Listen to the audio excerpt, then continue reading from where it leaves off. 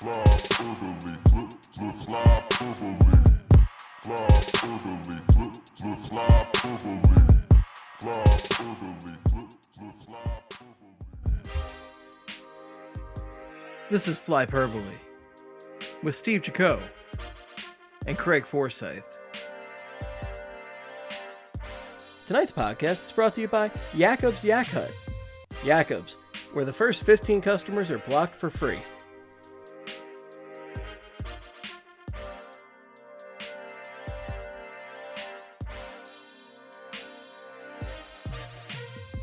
You know, Craig, I hear you're in sports.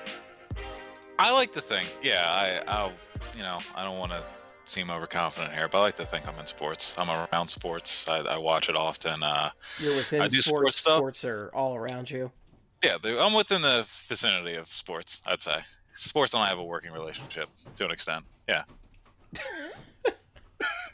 If you're a little lost, and I would You probably understand, are. you're probably lost. This is in reference to a LeBron James tweet about the Houston Astros sign stealing scandal that came out recently. And it's just like LeBron decided, you know what? I will speak on this matter. You Yeah. shall have King James' word on the matter. Yeah, he was like, baseball's not handling it. I think I got to get in there. This is something for LBJ. I gotta lay down the law. People gotta listen. Maybe he's And going to I'll- go and clean up the sport, much like Michael Jordan did many years ago. And a lot of people forget Michael Jordan, pretty good baseball player. Like, a lot of people forget that he was pretty. I thought he was going to play for the White Sox, but these tweets right here are gold. Mainly because the hashtag I want to try and use more often, because it's not. I don't know why he made it a hashtag. There's like 20 words in the hashtag. It's never going to catch on. What's the hashtag? I mean, it's in the tweet. I want to save it for when I read it on the tweet, because it's bad. Also dropped the baseball emoji in there, and then also a couple swears, and he did mention that he does work with or around sports. So In the realm of sports. in the general idea of sports, yeah. Okay, so here is the tweet. 2 tweets, by the way. So, quote, "Listen, I know I don't play baseball. We didn't know that. But I am in sports, Oh, wow. and I know if someone cheated me out of winning the title and I found out about it, I will be you know what he's about to say. Irate. Exclamation point. You I could mean, also like, you could also actually curse, because this is Flyperbole, and while it's a family program, it's families of South Philadelphia. And all right, I'll say, I'm fucking irate. So there, I finally Oh, cursed wow. on this podcast. I mean, like, uncontrollable about what I would/could do. Exclamation point. Listen here, baseball commissioner. Listen here, baseball commissioner. Like, listen if you're here, gonna put out a baseball tweet- commissioner, whose name I can't be bothered to Google. I was gonna say, dude, if you're gonna send out this tweet, you know you're LeBron James. Just do like 2 seconds of. Anyway, listen here, baseball commissioner. Listen to your players speaking today about how disgusted, mad, hurt, broken, etc., about this. Literally, the ball (parenthesis baseball emoji or emote) and parenthesis is in your court (parenthesis), or should I say field and parenthesis not needed. And you need to fix this for the sake of sports! Exclamation point. Hashtag just my thoughts coming from a sports junkie, regardless my own sport I play. That's the whole hashtag. That's the entire hashtag. I'll run that back. The entire hashtag again is just my thoughts coming from a sports junkie, regardless my own sport I play. Let's get that trending. I'll get it trending. Yeah, I'm just gonna throw out some sports opinions tomorrow. You I'm like, I'm 100%. not about hockey. You 100% have to put that hashtag with the tweet for this post tomorrow. Oh yeah, absolutely. Yeah, that is definitely going down. But let's look. 1, 2, 3, 4. I can't count, but there's a lot of words in there. They're all capitalized. Starts It's with a not word. more than whatever the Twitter character limit is these days, and there's no way to tell what the Twitter character limit is anymore, because does it matter? It does not. Nah, it doesn't matter. There's too many characters as is on Twitter and on the Twitter limit. So Let's they just reduce have to. the characters. Let's go back. Let's actually go further back than it was originally. Let's go down to 100. 10-word tweets. 10 words. I'll give you 10 words. I don't care how long they are. 10 words. Then we can let people have fun if they want to try and make it the longest words possible. But I don't need to hear more than 10 words at a time. This coming from a podcast host with a podcast that's probably going to end in like 3 hours. But That's all I need. I just need quick little blurbs. But yeah, so this is LeBron James. LeBron James doing a lot of clarifying who he is, how he doesn't play baseball, and the worst hashtag I think I've ever seen in my life. It's pretty bad, So and we've seen it's not good. we've seen some bad ones. But as someone who's just a fan of a sport that would like to comment on that sport, let's talk some hockey. Oh, bait, nice, very nice transition. I like that. Yeah, let's talk some hockey. And I mean, he's was in sports at one time. I guess he's technically still in sports, but I guess we're gonna open this talking about Ilya Brizgalov, Oh boy. shall we? Oh, Yeah. old friend of my podcasting career here, Ilya Brizgalov. Well, you have to be mid. The original Flyers Faithful podcast intro was a bunch of Briz clips that I put together with a beat in the background. I really like that one. And Briz is, as long as I've been podcasting, Briz has been a presence. So welcome back to the man. podcast, Briz. I'm so excited. Yeah, I'm sure. Well, this is the first time I think we've talked. Well, we make a lot of British jokes every once in a while, but we're actually talking about him for other reasons than making fun of how rich he is for being bad at hockey. But apparently, so Brizgalov has responded to comments that Voracek made a couple months ago. And what happened was apparently back in November, Voracek was on Barstool Spitting Chicklets and said that he talked about Brizgalov and said pretty much that Brizgalov was just messing around and practice too much. And it was like always a constant thing. It wasn't like in every once in a while you try and be funny. It was just he was doing it all the time, and guys were like, okay, you should probably like cut it out. For the love of God, Briz, can you just stop? Because the knock knock jokes are not hitting, and we're doing suicides here. So if you could please just and then apparently Brizgalov was recently interviewed by Igor Aranko, who is he writes for Sports Express. It's over in Russia. Usually, whenever you hear updates about prospects that are playing over in the KHL or anything about the KHL or MHL, it's usually Igor Aranko breaking it. So pretty reliable source. Ended up talking to Briz pretty much about the interview and the comments that Voracek made. And Briz came out and said that pretty much nobody told him to stop messing around and focus. And Aranko asked him, not even Drew, and Briz said, what could he say to me? And then, so what He could literally come over and say, quit messing around. Yeah, quit messing around. And then Briz went on to say, so what if he is captain, and what is a, quote, leader, end quote? They can appoint you as a leader. Someone came and appointed him, now captain of the Flyers, Claude Giroux. There could be people who disagree. When I was in Anaheim, our captain was Scott Niedermayer. His captaincy was absolute, without a shred of doubt, because he was respected by everyone. Respect that was earned by his treatment of teammates, hard work, results, behavior away from the ice.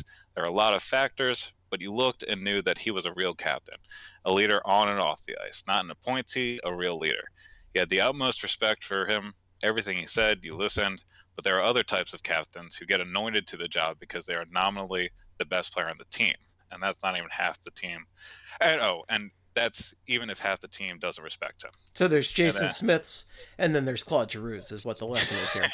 Yeah, that's the way that everybody took that statement. And Aranko read it right. And he said, he asked if it was about Giroux, and Briz said it was in general, and then talked about how the NHL teams usually just decide captains based on what the coach or management says, and not really letting the players voice who should be the team captain, and kind of making the C patch in the NHL kind of worthless. Aranko then asked him about if Hartnell and Talbot were the real captains when Briz was there. Briz said, quote, I wouldn't say that. We had no captains, no one who was fit for the job. We didn't have a Scott Niedermayer. We had skilled players, but no one who would command absolute respect.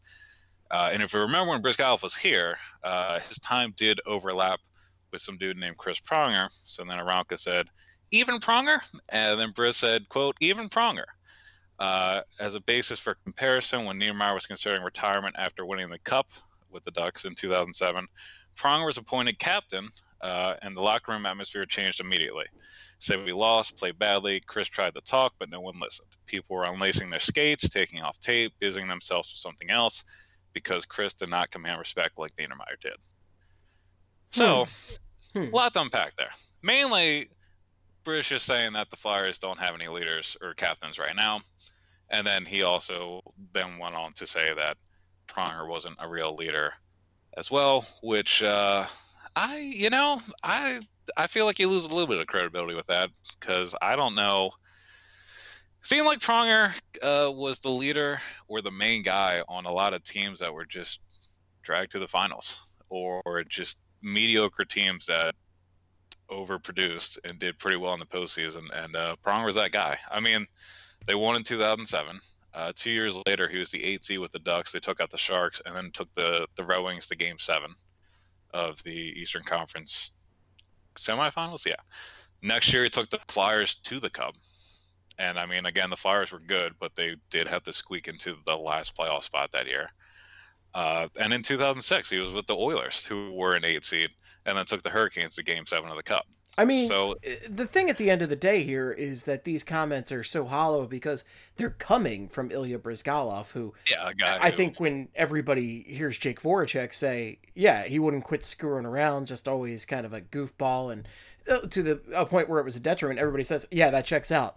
And then Bryzgalov comes in and says, well, who's going to tell me to stop screwing around? You're a grown-ass man. You're a grown-ass man. Screwing around. You stop screwing around and do your job. Come on. yeah, just quit screwing around as is. Yeah, Like, you should just. Jesus Yeah. Christ, he'd probably still be in the NHL at a decent level because have you seen some of the goaltending names in the NHL these days? Like, I'm sure if he had continued at a decent level and quit screwing around and got his act together, he could have been fine and he could have sustained a decent NHL career. But, I mean, the guy quickly got a reputation for just being a squirrely goofball who just didn't show up and take his job seriously. And he just simply wasn't reliable. He was a guy I never liked the acquisition because every time he got to the playoffs, he got smoked. And then with the Flyers, he just would have, I don't know, it felt like the occasional good game, but mostly he just felt incredibly unreliable. Yeah, no, he was pretty unreliable, and I think of a couple of things that happened when he was here, and he was on the team before. I mean, Twitter was around, but I wasn't really on Twitter yet. Back when life was good. But I remember when I think it was 2011, that crazy game the Flyers lost 9-8 to the Jets, and he was in net. And in the post game, he said something like, "I have no confidence right now," and then just kind of sat there and looked at reporters. And I'm like, what? Like a pro athlete said that about a game? Like he's playing 2 days from now. If And this only is- the captain had this come is- over and said, Ilya, have confidence, then he would have had Ilya. confidence. It's that simple. Ilya, yeah, just Ilya, grow up. We got a game in 2 days. Relax. I mean, you got to go make some saves. Hey, Ilya, you're making a shit ton of money. Maybe you could just be, a normal goaltender. Thank you. And again, we know goalies have a reputation for being squirrelier NHL players, and we know Little this weird, is who yeah. Ilya Bryzgalov is, and certainly I'm sympathetic with confident issues and everything, but he was just never a guy you could rely upon. And Well, to hear yeah. him kind of complain about leadership and the captaincy as everything just is like a kind of a sick joke. Yeah, and I get the whole confidence thing too, but there's a difference between dealing with confidence like secretly, I guess, or like internally with the team, or like, letting a coach be like, "Hey, I haven't been on my A or B game in a month."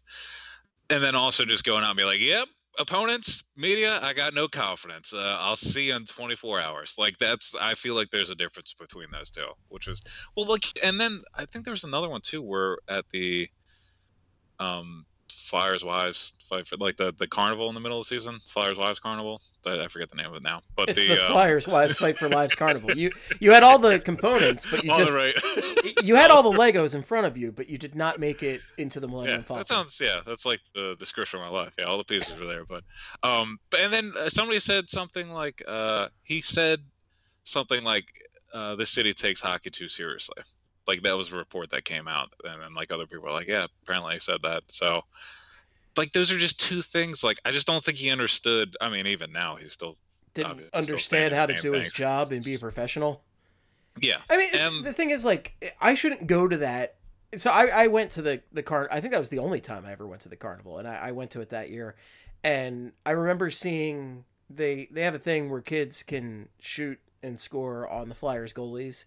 It's really nice, but oh, yeah. I saw them shooting at Briz, and I'm like, just thinking, even a child can score on Briz. 'Cause, like, that was my first thought. And, like, And they gave him a lot of money to not make saves. Yeah. I think we're we're maybe the last people who can be accused of taking hockey too seriously. We talk about it every week, but we take a very lighthearted view of it. But at the same time, like, Jesus Christ, Briz, like, you gotta, if this is your job that you're paid millions of dollars to do, please take it more seriously, for the love of God. Yeah. And that was the problem, is just, it never felt like he carried himself professionally, or he really gave a shit. And if Philly respects one thing, it's players who give a shit, who care a lot. And he seemed to be the opposite of that. He just never seemed to give a shit, just showing up for the paycheck and have a good time. Like, it's funny to a degree. He talks about the Huskies and the universe and all that. It got old real fast. Yeah. I think the best thing he did for the franchise was be a part of the mess that was the 2012. Like, if the Flyers had a more reliable netminder in that 2012 series against the Penguins, I don't think it's anywhere near as entertaining. Maybe they also beat the Devils then too, if they had somebody else in net and he wasn't, I don't know, trying to clear pucks off David Clarkson and in. But like in the first series, like I just remember some of the goals. I mean, they lost game 3, 10-3. They won the second game 8-5. Like they had like the third game or the fourth game too, the absolute mayhem game where the Flyers still dominated. He still gave up 4 goals. Like he just didn't. Yeah, I mean, I was bringing this up because I saw a couple people talking about it. A couple people texted me about it, so I was like, oh, shit, I guess I'll check this out. And then it was pretty much just Briz dunking on, I mean, kind of Drew. And speaking of Drew, and oh wait, no, go ahead. I'm sorry, I didn't want to break up your transition because you're doing a good job with it, but I mean, essentially, the other thing is you have to take those comments with a grain of salt because Drew, this is years ago at this point, we're talking 2011, almost a decade ago. So Drew is undoubtedly a different player and a different leader today than he would have been then. So really his comments are irrelevant on today's team. And take from them what you will about the team at the time. And there were a lot of issues with the team, granted. I do think it was a really weird leadership time because they did get rid of the 2 biggest names in order to get his dumbass. I'm looking at this Voracek quote, and I think Voracek's quote from November on Spit and Chicklets is 100%. That's the perception of Briz, and it just seems right. It's fine to goof around every now and then, but every day, every moment, not taking the job even remotely seriously, it's just, it's no good. And you can't do that. And that's the reason this guy has been out of the league for years at this point. He got bought out. He had a brief chance to come back, I think, with the Ducks, right? And I think so. Oh, yeah, he came back for the, he was on the Oilers, too. He was on the Oilers in 2013, 14, I think. But he never stuck, and this is a guy we know he has talent. We know he is a guy who can be or could have been a very good goaltender at the NHL level and had some success, had a lot of success. He, when you look at the contract he got, it was due to the talent and some of the success he's had at the NHL level. But at the end of the day, he didn't act like a professional, and that's why he's not playing anymore. That's why he hasn't played for a while. So, Briz, look, I hope you really enjoy, showing up at the games and just kind of hanging out, doing whatever the hell you're doing, but dude, do not talk shit on Claude Giroux for even a second. I don't think that was the intention of the interview, listen, Claude Giroux is, and for reasons we're about to talk about, like he is an all-time Flyer. He is not a guy I appreciate any shit talk about. So keep his name out of your mouth, please. Yeah. Also, I want to continue this mid-transition commentary. We should try and get it on Spit and Chicklets, I think, because maybe we shouldn't. I feel like everybody that goes on there now is in some kind of like controversy because it was these two, JR, and now Biz Nasty and Dan Carcillo apparently are having a whole thing going on too. So well, you should go on there because you've got a dark and checkered past that should undoubtedly come out. And listen, the things that you did all those years ago, I can't even begin to fathom what people would think when the truth comes out. I want to say 10 years ago today. Let's see. There's probably a pretty good chance I was doing the exact thing I'm doing right now, which is watching and talking about hockey. So You're I live a forgetting. wild and dangerous life. You're forgetting the night you drank 65 Four Locos and just And left the died. club scene. You died, you came back to life, and you destroyed a club. You destroyed an entire club. All right, and we can't talk about it though because you will immediately be arrested, tried, and executed. So we can't talk about it. All right, no, you're right. For legal reasons, we won't. Um, Your lawyer has specifically told me do not let Craig talk about this. and here you are, fucking up, and you're gonna get a strongly worded email from my lawyer about bringing this goddamn night up yet again. But speaking of, so 60, how many Four Locos did you say? I said 60. 65. You were 4 short of nice. Oh, okay, so 65 Four Locos is my personal record. But speaking of records, Claude Giroux now has the Flyers Club record for most amount of power play assists. There you go. He's You got came back around on it. came back around. You try to stop me once, I'll just push through it. These segues can't be stopped, baby. Can't stop. So Won't he's stop. baby, get down for it. So 235 now for Giroux. He passed Bob Clark, who had 234. Clark had 234 power play assists in 1,144 games. Giroux has 235 in 880 games. So a little bit of disparity in games played so far. And Giroux, I don't know if he's going to catch any of these other records, but I do want to talk about them. Also, the assist that he got the goal that he got the assist on was pretty gross because he dropped to his knees, stick handled for a little bit, set up a nice pass down low to Konechny, zipped it across right to Voracek for a nice sharp angle one timer. It was all around kind of sexy. I mean, it was a pretty good goal. It was a good goal to set the club record on. So Yeah, it was real a lot nice. of Real yeah, nice. so if JJ just went, yeah, that would have been a nice reaction. Anyway, so Yeah. that's some good stuff. So he turned 32 in January. 2 more seasons under contract. I think he'll have another contract after this one, I think. But tell me, let's talk about if he can set any of these other franchise records. So before we talk about the ones he can set, he already leads the Flyers history in overtime goals. He has 11 regular season overtime goals. Big part of that is, or he's got a little bit of help from the NHL didn't have overtime in the regular season until 1983-84.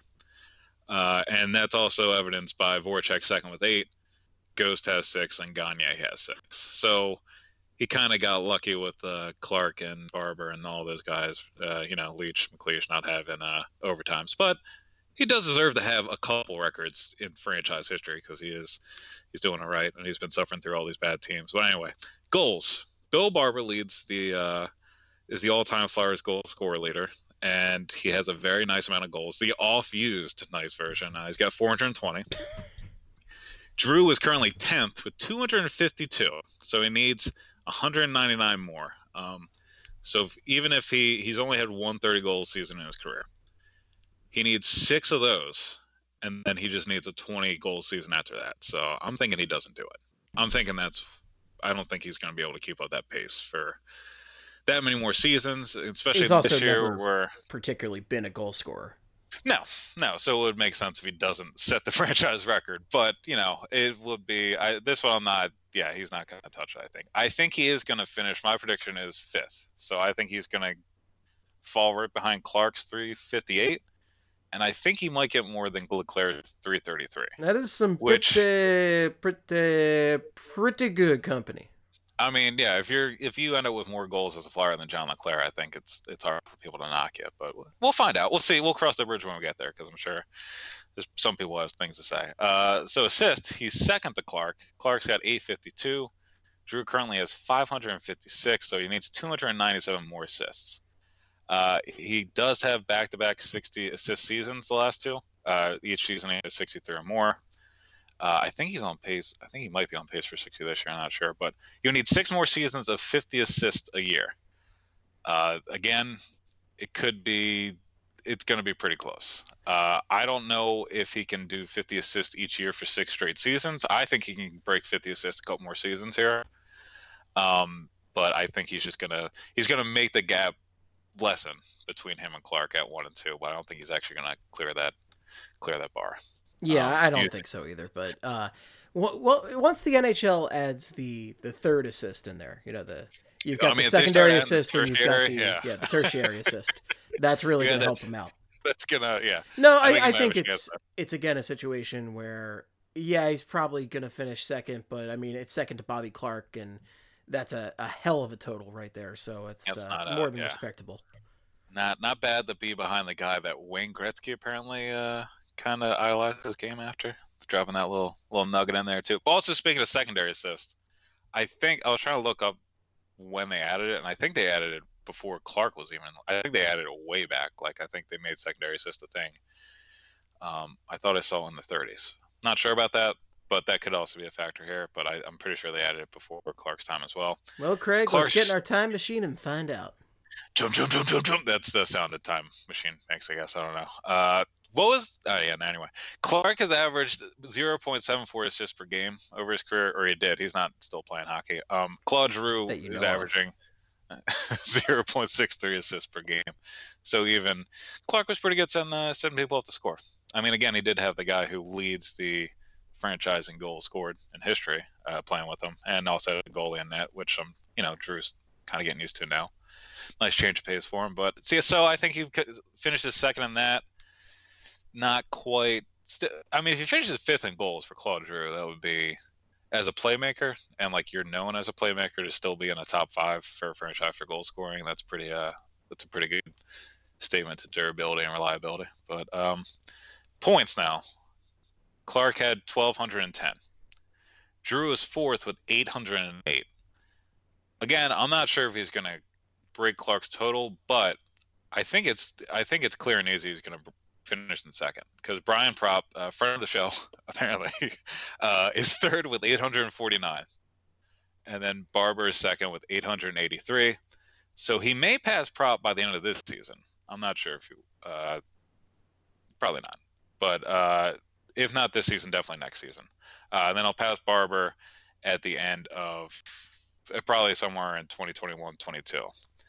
And if he wants to pass Clark, he's got to get 403 more points. So that is 7 more 60-point seasons. And we're talking about him producing 60-point seasons at the ages of like 37, 38, and 39. Oh, no problem. Yeah, piece of cake. We can do that. There's not going to be any issues with that. So, again, I think he's going to come up short, but I want to say he should be locked in to finish second at least. I think he's going to be past Propp next season, and he might even be past Barber next season, depending on how well he plays. So I think it's just going to be a matter of he's going to play long enough to pass Clark's record. But again, all Clark's records are just if Giroux, like if he was healthier during the 2016-17 timeframe and didn't have to play through all that, or actually was on good teams, I think I would give him a more of a legitimate shot to break these. But I just don't. I don't see him breaking that barrier. If Giroux can just play until he's 50 years old, it should not be an issue. If he plays until he's 50, do you think the Flyers get past the first round again? No. That's 18 years. I mean, who knows? It's up in the air. No, they're never getting past the first round again. It's just every other year, first round, lose to the Penguins or the Capitals. Change the format, NHL. Change the format. Yeah, I agree. Yeah, because when we have more points than a divisional leader and you still can't get in a playoff spot, I think you gotta change some stuff up. But all right, power play points. Clark's first with 333. Drew's second with 313.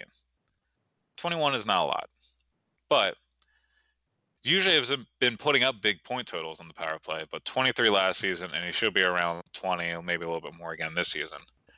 I mean, all he has to do is have one more season of that, and he breaks it. So I think he should obviously be. I think he's going to end up having the franchise lead and power play points as well. And it's not even debatable to me. But anyway, yeah, he should get there. Yeah, and then he already leads in overtime. So if this ends up like this, if he gets to fifth in goals, he's already second in assists. Should be second in points. Will be first in power play points, and he's first in overtime goals. Is there any way he moves in the second of all time Flyers? I don't think he can. Well, the problem is as far as unless he wins a cup, you can't really. So at the very least, I think the highest he can be is third. And that's even if he wins a cup. I think the highest he can be is third. Because I think 1 and 2 are Clark and Perrant, and pick your order with those two. Yeah, no, that's fair. Yeah, it's going to be, he's not going to be able to, I don't think he's going to be able to top Clark or Parent. Yeah, that's fair. Now, the question... Ryan Parent. Ryan Parent, yeah. My question is, as it stands today, would you say that Claude Giroux should be ranked higher in all-time Flyers than John LeClair? John LeClair, very beloved, one of my favorites personally. Man. But I mean, looking at some of these numbers, Giroux's already in some elite company as far as all-time Flyers go, and I love Johnny Vermont. But if you're talking about playoff success, like, I mean, obviously Giroux hasn't won many rounds, and Johnny Vermont won a good amount. But you know, I mean, neither of them won the cup. Yeah, that is a tough one, because LeClair also, he was never the best player on the team, was he? I mean, no. I mean, LeClair was always like the glue guy, and he scored a shit ton of goals. But I mean, he was either, you had Eric Lindros, Simon Gagne. Yeah, and I'm thinking of the Legion of Doom too. Like he was a part of that, and that's huge. And he did have a bunch of 50-goal seasons, and he was on a bunch of the teams that made deep playoff runs in the late 90s and early 2000s. But I don't know. That's a tough question, just because I think everybody has a lot of good memories of the John LeClair days too. Because like the Flyers were good and fun back then, and it wasn't like going to work when you watched them or wrote about them or talked about them. So it was a nice change of pace. And I think when people think of Giroux, there's going to be a lot of annoying things affiliated with his tenure that he didn't have any. I mean, he probably didn't walk in the Holmgren's office and he was like, "Yep, I'm ready to be captain. You can trade Richards and Carter now." And also, he didn't tell Hextall to. Maybe if he had done that, Ilya Bryzgalov would have respected him more. And I mean, you know, at the end of the day, do you want Bryzgalov's respect or not? That's what it comes down to. Do you want Bryzgalov's Huskies or not? It's that simple. Just answer the question. You're the one making this weird. I don't. It's not a question we necessarily need to answer today. I can't do this. Yeah, I want to lay down and think about it. I don't know. And the thing is, I really do love these rankings. These rankings are also subjective. They're so just intertwined with your feelings and thoughts on guys. But I think at this point, Claude Giroux is undoubtedly one of the great Flyers of all time, and I would spit on anybody in public that would say otherwise. Hell yeah, dude. Same. I would watch you spit on people in public. I would kick anybody right in the nards, whatever age they may be, if they besmirch the name Claude Giroux. Just right in the mister. You could be 89 years old, and I'm going to kick you right in those nards. Just walking around retirement homes. I'm sorry? What'd you say about Giroux? And then just throwing their jello and kicking out their canes. Yeah, no, I'm with you. Whenever you want to do this, you let me know. Listen up, geezer. Claude Giroux is undoubtedly a top 10 Flyer, if not top 5. Huh? Yeah, that's right. I think that's Giroux. I think that's the. I think to me, I think that's the more interesting, or not more interesting, but like top 5 or top 10. Right. But the thing that I think the thing with LeClair and Giroux too is LeClair. I think if you switch the eras the two played in, neither would be as successful as they were at the time they played. Well, sure, because LeClair needed to be the size he was to succeed in 90s NHL. And Giroux, you need to be faster, you need to be more skilled for today's game. They were both appropriate players for... I think the best comparable for Claude Giroux in the LeClair era would be Simon Gagne, probably. Yeah, no, that's fair. Yeah, and, you know, again, he's Simon Gagne. He's pretty damn good. And I think of, like, LeClair now. I mean, Simmons was doing pretty good in this league for a while. He's not really now, but apparently garnering interest from the Canucks, too, which we'll talk about that later in the episode. I'm not sure I don't know what Jim Benning's all hopped up on. Canucks are going for it, Craig. They're going for it. Yeah, I'll tell you what, when you don't lead that division, that is absolutely terrible. You got to put all the chips on the table. So, Yeah, but so that's Claude Giroux, that's Sean Leclerc. They're all they're pretty. I like them both, Steve. There, I'll say that. They're I two of know my that's favorites. controversial. They're two of my Yeah, they favorites. really are two of my I favorites. think Yeah. I think this is a topic to revisit in the summer. Summer episodes, as we know, and tend to have a lot of rankings and discussion of that sort. So maybe we can do our top 10 flyers in the summer. All right, I'm down with that. Yeah, I'm with that. But for right now, we should transition to things that are happening. Well, I guess kind of on the ice. It's really more about players that are out. We being move from the recalled flyers of the and sent down. past to the flyers of today. A drive to the score sheet for today's game. I don't know. Mark Friedman was called up from Lehigh Valley. He was also called up on Saturday last week as a precautionary measure, and then was sent down to Lehigh Valley when they found out that Sanheim could play. Looks like he's coming back up this time around because Ghost is not quite to where he is, and also the Flyers sent down Morgan Frost this week. So let's talk about Freeman and Ghost real quick. So according to Jack McCaffrey of the Daily Local News, Ghost practiced on Tuesday.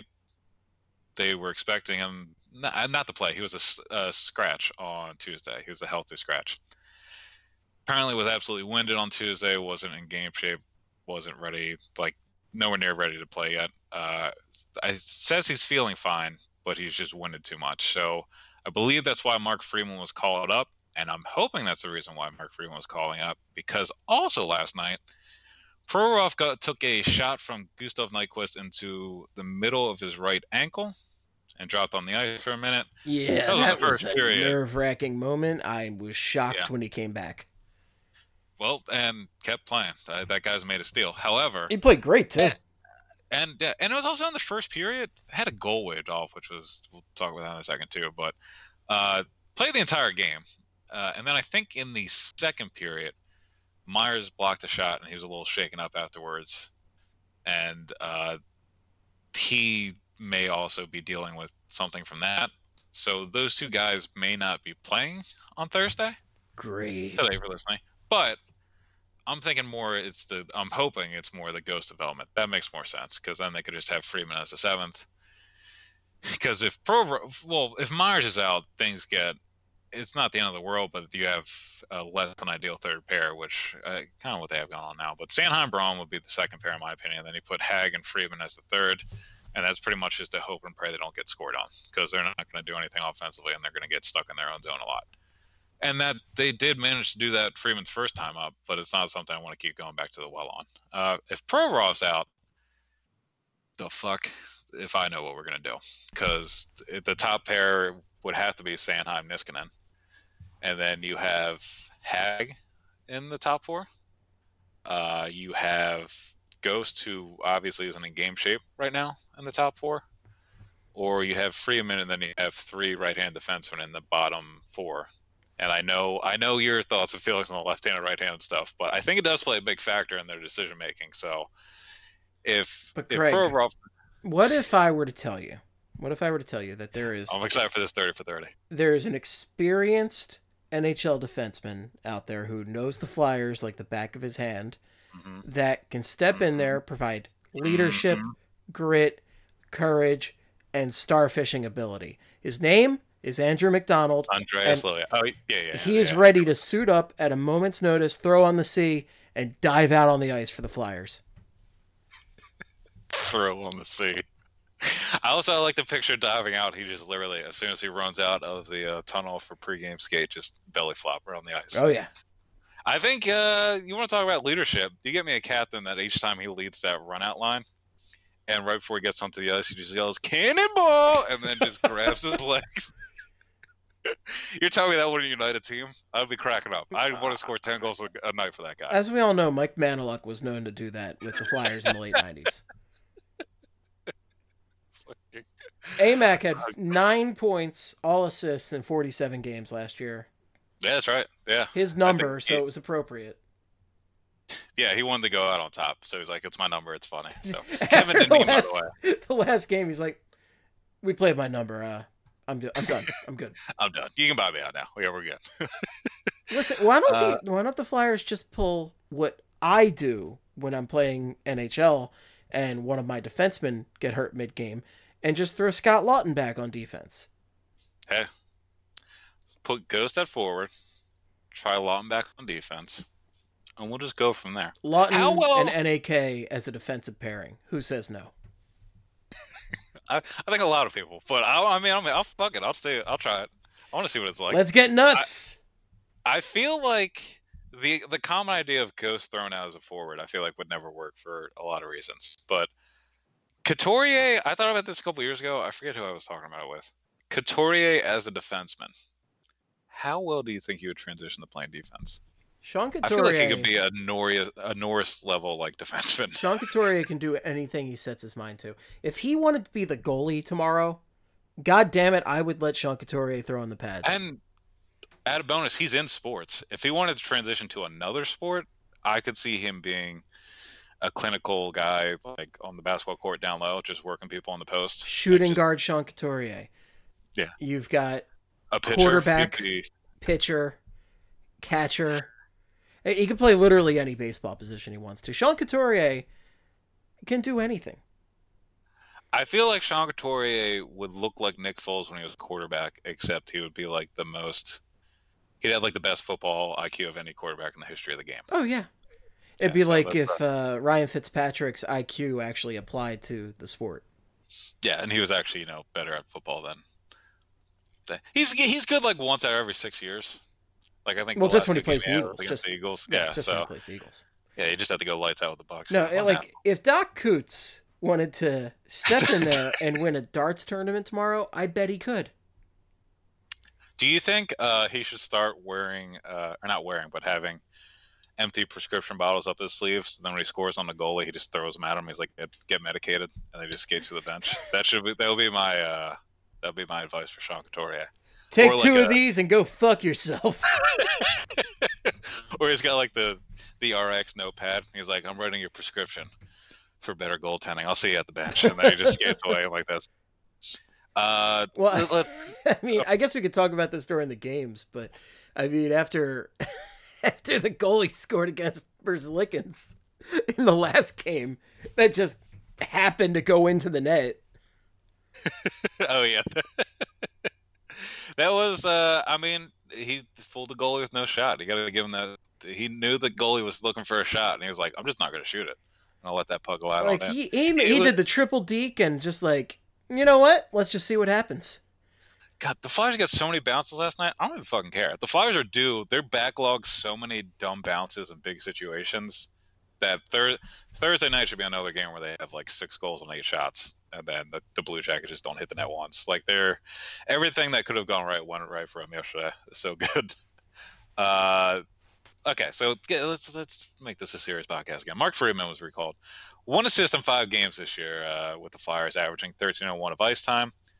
Again, could just be an option for 7th defenseman, especially if Ghost isn't ready. And that's the end of the. Oh, Frost being down. Let's Frost get real serious and talk about Mark Friedman for 30 seconds. Also, I want to talk about Morgan Frost. So, let me get these words in. He only played in 2 wins before he got sent back down. He played in the Caps, the win over the Caps last Saturday in D.C., and then he played in the Flyers win over the Panthers in Philly last week. 0 points, 0 shots on goal, but he did block a shot in 26:01 over 2 games. So, again, I would like to see more Frost down the stretch, but, I mean, I would assume he gets called back up again at some point, especially if they get closer to the playoffs or if they want to. He'll be used as a black ace in the postseason. Like, I feel like he would be the first guy that the Flyers are going to use as a wild card that an opponent doesn't know that much about to kind of use as a matchup, That's what Big Al does. He gets in your head. Matchup. I can't think of the right term right now. You guys know what I'm saying. Yeah. Yeah, it doesn't. He's gonna listen. He's gonna play checkers, not chess. No, it's chess, not checkers. By the way, line his pawns up, get his bishops ready. All that chess stuff. I saw somebody write an article about Crosby yesterday, and apparently one of the Penguins players said everybody else out there is playing checkers and he's playing chess. So I just wanted to let you know about that, so you can verbally assault that person on Twitter tomorrow. Oh, I will. I'm going to dox them. Know. It's going to be great. I think it's like an actual It is a phrase. Like, I didn't make it up. No, I know that. No, I know. We were running with you were running with the Sean Couturier, chestnut checkers thing for a while. So I think I'm a little irritated now that they're trying to give another thing to Crosby. You know what I mean? Like he doesn't Eh, need all these awards. well, and when they get together, they play chess against each other. It's the old Xavier Magneto chess feud. I like to think of Sean. I like to think of Sidney Crosby as a Bizarro Couturier. Like he's the bad version of Couturier. Really, really good. But, yeah, nobody likes him. Yeah, you can't grow facial hair. What Bad else at can you do? life. I don't know. He's got. I don't. Yeah. Well, no. He seems alright at life. I don't know. No, It seems like he's got the Crosby life part sucks. covered. That's the line. We all know he sucks. Oh no, yeah, he's bad at hockey. I think he's. No, got he the sucks rest. at everything. He just sucks.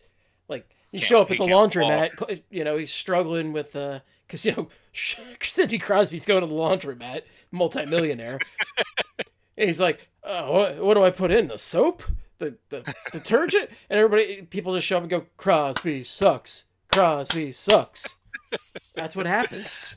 I like the picture of him not being able to do everyday things like walking in a straight line or just tripping over his own feet. Like he doesn't know letters of the alphabet. Like there are things Can't that tie are his just shoes. Crosby sucks. Crosby sucks.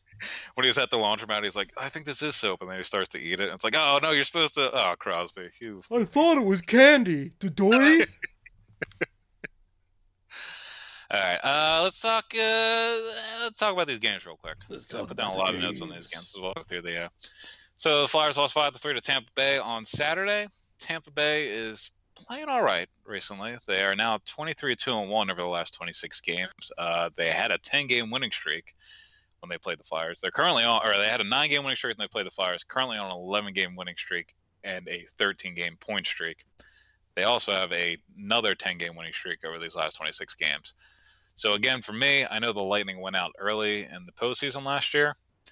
I think the playoff series loss to the Blue Jackets, paired with the shitty start to this year, kind of helped them focus more on defense, and it seems like they are really. I think they had 7 goals against in the 8 games before they played the Flyers, and then the Flyers scored 3, but they all came when it didn't really matter. So the defensive side of the game. The thing about the Lightning focusing on defense is it's not like they were exactly lacking in talent at that position either. No, not at all. So yeah, it's just Victor Hedman rolling along. I think the Blake Coleman addition is good for them. We'll talk about that in a little bit too. But yeah, it's kind of, I think, the thing with the Caps a couple years ago, where forever the Caps were clearly the most loaded team in the league, but they just couldn't figure it out in the postseason. And then in 2018, like 2 games into the playoffs, they're like, "You guys want to start, blocking shots and stuff?" And then they did that, and then they won the Cup. So I'm thinking a lot more truncated time frame for this Lightning team. Not a decade, maybe like 4 or 5 years, still going to figure out their shit. And I think maybe this. So I'm hitching my wagon to the Lightning again in the postseason. We'll see how that pans out. That's as of right now. We'll see what happens going on. But first period, surprise, not great for the Flyers. They got outchanced 14-5 in the first period. Nobody did well in the game. Top line, Drew, Couturier, Voracek. They were on the ice for a goal against and had 38.71 expected goals for percentage, so not great. JVR, Lawton, and Pitlick had a 40 Corsi for percentage, 35.19 expected goals for percentage, and were on the ice for 2 goals against in 7 minutes and 12 seconds at 5-5.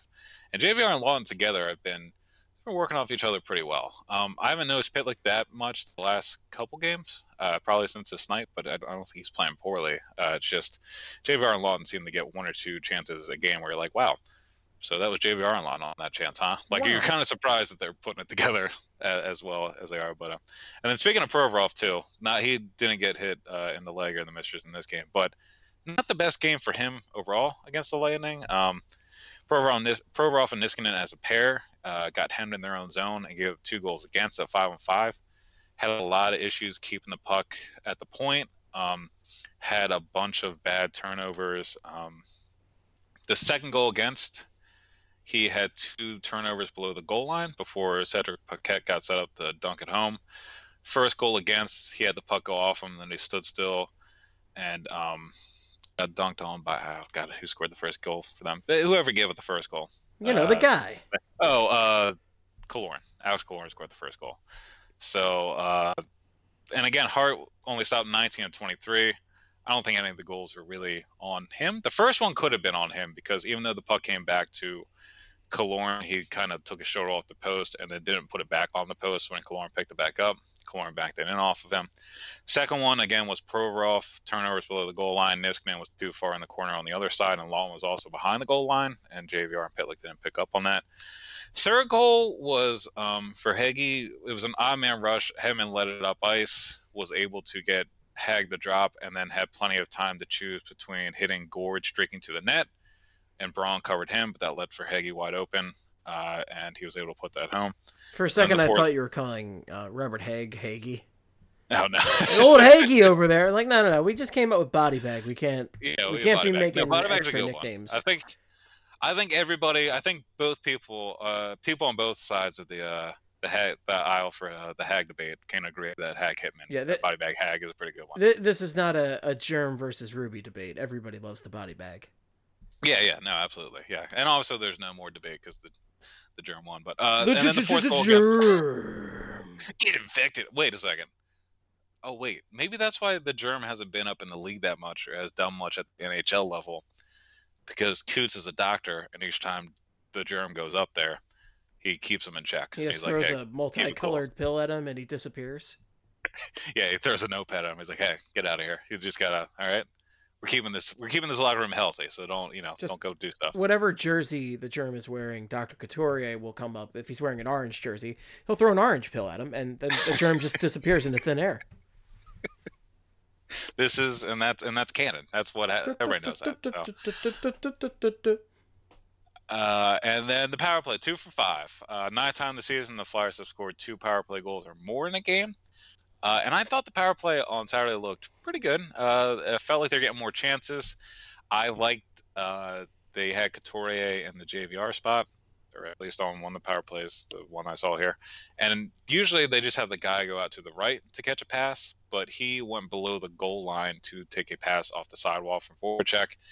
That allowed him to pass it back to the point to Provorov, who slid it over to Drew on the left for a one-timer.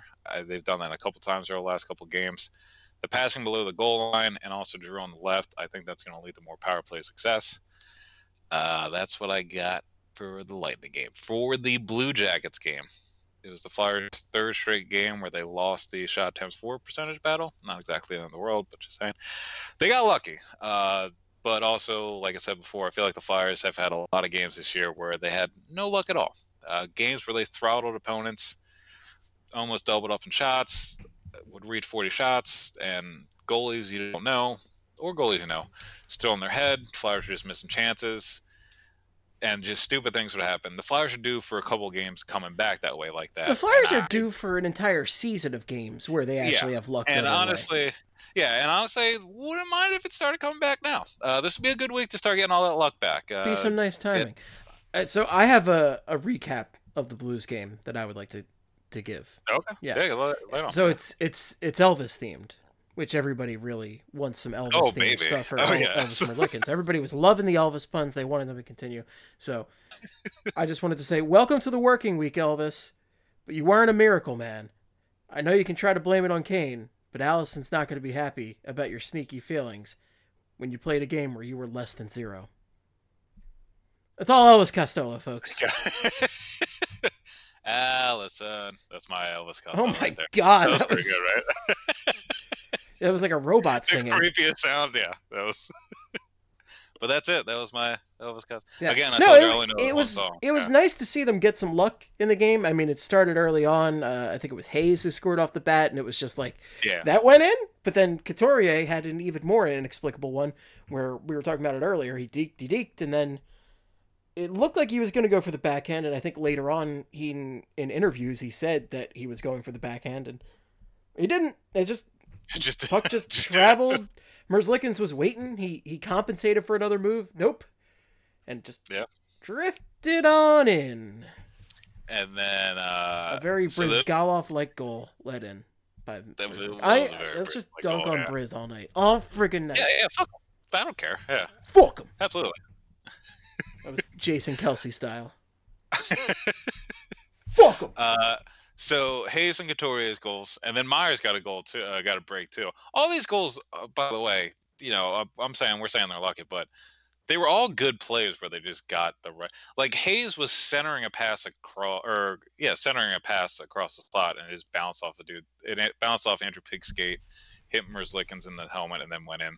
Couturier again was a breakaway, and it is Sean Couturier on a breakaway. The guy's got mitts, so he can probably beat anybody on a breakaway. The Myers goal was an amazing keep by Sanheim. I really thought that puck was going to go the other way. I thought it was going to be a breakaway for the Blue Jackets just because two Blue Jackets were flying full speed at Sanheim, and he was able to move the puck forehand, backhand, and then pass it across, or backhand, forehand, and move it to Myers on the right wall, and he walked in and banked. And then he got lucky because he banked the shot off somebody, and then Konechny's one-handed redirection where Haig took a shot at the point, and Konechny was not in front of the net, just threw out his stick, it hit off his stick, and then redirected 5-hole on Merzlikins. So, and speaking of that shot, so Robert Haig, again, I went on the Haig rant last week. He was only on the ice for one flyer shot at 5-5. One flyer shot on goal at 5-5. He was on the ice for 13 Blue Jacket shots on goal at 5-5. So when he was on the ice, the Flyers got outshot 1-13. This was his one shot on that. So he ended up +1 last night. But while he was on the ice, the team was -12 in shots. So again, I don't think all this good luck is going to keep going for Haig. I feel like he's had a few of these games sprinkled in here. There are some games where he's been fine. And when he's on the ice, Flyers drive play, he's crushing that, getting rebounds for goals. He's doing a good job clearing the crease. And it's notable in some of these games. I won't say a lot, but yeah. Brother, you keep underestimating Robert Haig, and he's going to put you in a body bag. Body bag. So I'm waiting for. I know I'm going to get lit up tomorrow by the Haig hitman. They're coming for you. Yeah, and they're gonna bury me pretty quick. And I mean, honestly, at this point, speed it up. I don't. But the Flyers had 5 goals on 15 shots. 5 goals. The master of depression strikes again. Oh, he's back. Master. Hashtag. Oh fuck! I wish I had that LeBron James hashtag. Anyway, 15 shots on goal, 5 goals on 15. Lowest shot total in a game this season. They were outshot 29-15. It's their second worst shot differential of the season. It's their worst for a win. The worst differential of the season was they got outshot 38-22 in the 4th game of the season against the Flames. I don't remember. That was the first game where the Flyers looked like the Hackstall era Flyers, and it was AV's 4th game. So everybody's like, "Oh, same old fucking team, same old Flyers, same old Flyers." 7 of the 15 shots, by the way, came from defensemen. That's another thing. So only 8 shots last night came from forwards. Myers had 3, Provorov had 2, Braun had 1, Niskanen had 1. And I guess Hags doesn't count because it got redirected. So that goes to Konechny. So again, yeah, I guess 8 of them were thrown on net by the defenseman. First time they had 15 shots on goal or less since a 2-0 win against the Kings in LA on February 1st of 2014. Wayne Simmons scored and had a 2-point game. And there have been 28 games where they have recorded 15 shots on goal or less in franchise history, 20 regular season games and 8 playoff games. And just because we're talking about low shot totals, the lowest shot total Flyers have ever recorded for a single game, and still one of my favorite games ever, Game 5 of the 2016 Eastern Conference Finals against the Caps in DC, 11 shots on goal. Oh yeah, the quarterfinals game where it was Michael Neuwirth. Michael Neuwirth in one of his 10 healthy games as a Philadelphia Flyer with an incredible shutout. That game still doesn't make sense to me at all. No, and Ryan White scored right after power play because I was talking to Kyle about this in the Slack. I scored right after a power play, and it was a shot where he was turning around, banked it off a Cap skating in, and then Van de Velde empty netter. And that was the difference. That extended a playoff series. Everything I just said happened in real life and then elongated a playoff series. So that all happened. The top 6, though, last night, even though the low shot totals, top 6 did pretty well in terms of driving play. Drew, Couturier, and Voracek rebounded from Saturday's game. They had a 56.25 shots for percentage, shot attempts for percentage, 53.96 expected goals for percentage, and had 1 goal and none against where they are on the ice in 12:43 of work going up against Nyquist, Kevin Stenlund, and Oliver Bjorkstrand. Oh, so of course. So Kevin Stenlund is somebody who is probably going to get moved up the lineup when we talk about something later in the show. Farabee, Hayes, and Konechny 63.16 shot attempts for percentage, 2 goals for, none against in 12-27. So yeah, that line rebounded pretty well. I kind of like Hayes and connected together. I like that line as is. I feel like Farabee can do a little bit of everything. I feel like Hayes can control play all over the ice, and then Konechny can be set up. And Konechny also creates for himself, obviously, but I feel like that line's got a lot of elements I like to a successful Flyers forward line. Yeah, no, I'm a fan. Provorov. Oh yeah, we talked about Provorov getting hit in the skate. Also, the goal that got waved off. Speaking of Farabee too, I thought that goal should have stood. Obviously, it didn't, and the Flyers still not exactly the luckiest with those goal interference calls. But obviously, Farabee made contact. But I think your boy Vladislav Gavrikov pretty much forced him into the contact. And also, it was one of those goals where Elvis wasn't making the save. So, like, both my favorites. Yeah, what do we? Yeah, Elvis and Gavrikov. Yeah, that's a 1-2 punch. And hopefully Provorov, like we were saying before, does stay in the lineup because if he's out, first of all, fuck. But also because he's played 306 straight games and he's working on playing another full 82 game season this year. Power play is 1-for-1. Second game this year, they had only one power play and registered a power play goal. The other one was a 7-3 loss to Winnipeg. That really fun loss back in the middle of December. We unfortunately talked about it on the forecast. Drew had a multi-point game, back-to-back multi-point games. He had 2 points against the Lightning as well. Going into that Caps game, the dominant 7-2 Caps win, Drew had a 13-game goal drought with only 5 assists in that time and had a 4-game point drought. Now, since the Washington game, he's had 11 points in the last 6 games with 3 goals and 8 assists and 4 multi-point games, one of them being a 3-point game, which was the one against Washington. He's now on pace for 62 points. Farabee had his second multi-point game of the season, his first 2-assist game in the NHL. His first multi-point game was his 2-goal game against the Avs earlier this month. Voracek registered his 13th multi-point game of the season. He's on pace for 61 points right now. Oh, yeah, Myers. Let's talk about Myers real quick. And then I can skip these other stupid stats. Myers ended his 35-game goal drought by backing a shot off Andrew Peeke. And Andrew Peeke had a rough night at the office. But Myers, so last goal was in the 3-2 shootout win over Boston in Boston on November 10th. Players that now have the longest goal drought in the Flyers organization, Frost has gone 18 games without a goal. Stewart has gone 16 games without a goal. And the player that is currently in the top 12, Bunnaman, has gone 14 games now without a goal. Did Stewart only play 16 games? Yeah, Stewart's stat line is 0 goals, 1 assist, 16 games. Yeah, so that's he's doing good. Yeah, by the way, I just want to point out that now he's in the AHL. There hasn't really been too many problems with the the bottom 6. Yeah. Oh, Hart, 12th game this season where he allowed 1 goal or less in the 29 games where he's played the majority of the game. It's not bad. If half the time you're in net, the team only sees 1 goal against. I feel like a lot of teams can probably work with that. A lot of teams can probably work with that goal against total if you give it to them. So hopefully Hart keeps rolling. Not too shabby at all. So it looks like whenever he figures out that road stuff, it's I'm a little more excited for next season because I feel like the home road splits won't be as drastic, and I feel like some pieces will be back. And speaking of that, you wanna talk about this trade deadline, Steve? We have some trades already. We do have a trade tonight, and the Flyers trade. They traded JF Berube, goaltender in the AHL, in division to the New York Rangers for a 21-year-old forward future considerations. So that is the big blockbuster trade right now. I've said it once and I'll say it again. Should have kept Berube. Same. Yeah, watch this. And now you know what's going to happen. Giving away all the good Berubes.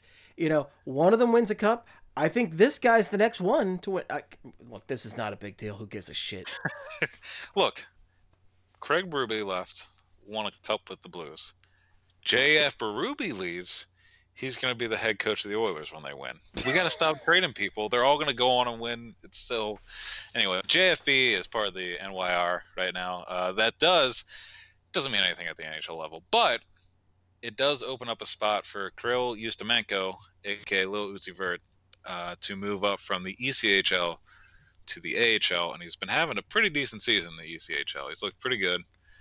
Sandstrom is a little underwhelming considering what we expect from him this year, and this is his first year in the AHL and everything. Sandstorm is no sandstorm so far. I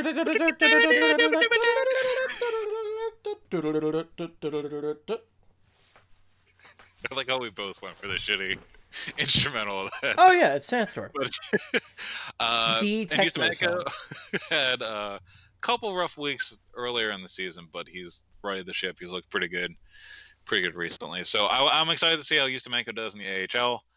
I do like what the Flyers have in Ursan and Yusumanko, and I guess I'm not giving up on Sandstrom yet, but he hasn't. I think our prospect writer for the site, J Dog, isn't necessarily the biggest Sandstrom fan, so I usually lean with what he says. I'll lean that way too. So J Dog out. Flyers, the Jaybird, yeah. So areas of concern for the Flyers, though. Well, first of all, I guess I'll throw this out there to you, Steve, because I think we've already kind of discussed it. But do you want the Flyers to add or stay pat in the next couple of days? Do you think they are? I don't want to say good as they are, but do you think there is an opportunity for them to better themselves, and it's a realistic way to improve the team in terms of cap space and not throwing away too many assets and yada yada yada? Do you think the team should add this year? Do you think they should stay pat? If they don't get Jack Eichel, I am gonna throw myself out a window. Look, that trade, I'm doing that trade in a heartbeat. I'm doing Everything that trade else right outside of now. that- Couturier, what does he even do? I don't understand. Thank you. No. Number one, Jack Eichel is not being traded. Number two, that was a stupid trade proposal. Number three, I like. why am I I even like- talking about this beyond joking? In all seriousness, I am A-okay with the Flyers standing pat and rolling with the roster they have, not giving away any assets for a rental that probably isn't going to make that much of a difference. I think if the Flyers are going to succeed and win a round or two in the postseason, I think it's mainly going to be based on the talent they already have on the team. Drew, Hayes, Konechny, Provorov, Hart, those kind of guys are really, I think, obviously Sean Couturier, Jake Voracek. This team's got a lot of great players right now, and those guys are the guys that really are the difference makers at the end of the day. If the Flyers make a trade, it's not really, like the names I'm seeing thrown around, I've joked about Joe Thornton, Jeff Carter's gotten thrown around. These aren't guys that are going to put the team over the top, that are like, this isn't like if Panarin was available or something. This is just, these are guys that would really help the depth, but it's not make or break. This is not going to make or break this team. That's fair. And you mentioned Jeff Carter, so we'll talk about the other, I guess, another talking point here. And 31 Thoughts that came out on Tuesday. It was Freeman's fifth thought, so he got four thoughts out of the way, and then he plopped down, quote, "It might come down to Nolan Patrick's health, but I think Philadelphia is considering Jeff Carter." And we've talked about the addition of Jeff Carter. You just said it too, and we looked into whether or not it's the rest of his contract, his age is a little bit of concern, but I still think there's a little bit of that Kovalchuk factor, a little bit of that Tyler Toffoli factor, where apparently the Kings are they're just sucking all the offensive energy out of their fucking players. Like there's nothing they can do on the offensive end. And apparently they might as well just stop playing for the rest of the year. Yeah, They might as well like just forfeit, refund everybody's money, just call it a day for the rest of the year. Yeah. And so we'll see how Toffoli does in Vancouver. But I think there might be some of that there.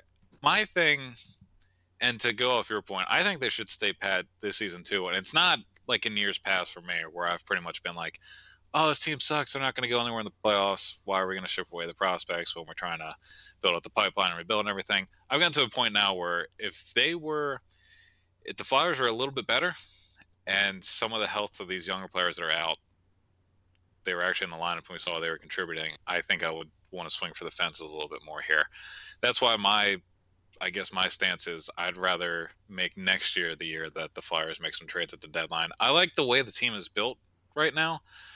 I think the two biggest needs, if they were to add, would be 3C or a bottom four left-handed defenseman. Not bottom four, but like a second or third pairing defenseman, which is the bottom four. It's just a weird term. But next year, you could have Nolan Patrick healthy, and he might be flourishing in the NHL. Again, Lindblom, I'm not putting any timeline on it. I'm not expecting him to play next year, but you have no idea. And it gives Fletcher more time to kind of negotiate the cap situation, because the Flyers are close to the cap right now. You get into the offseason, you figure out a way to, you can have Braun, Pitlick, and Elliott come off the books. You figure out a way to kind of fill in those roles without spending the same amount of cap, a little bit more cap flexibility. And then if the team has more forward depth and they figure it out on defense, then you can add that one piece or the two pieces that can make them an even bigger threat going into the postseason. I do like this team this year.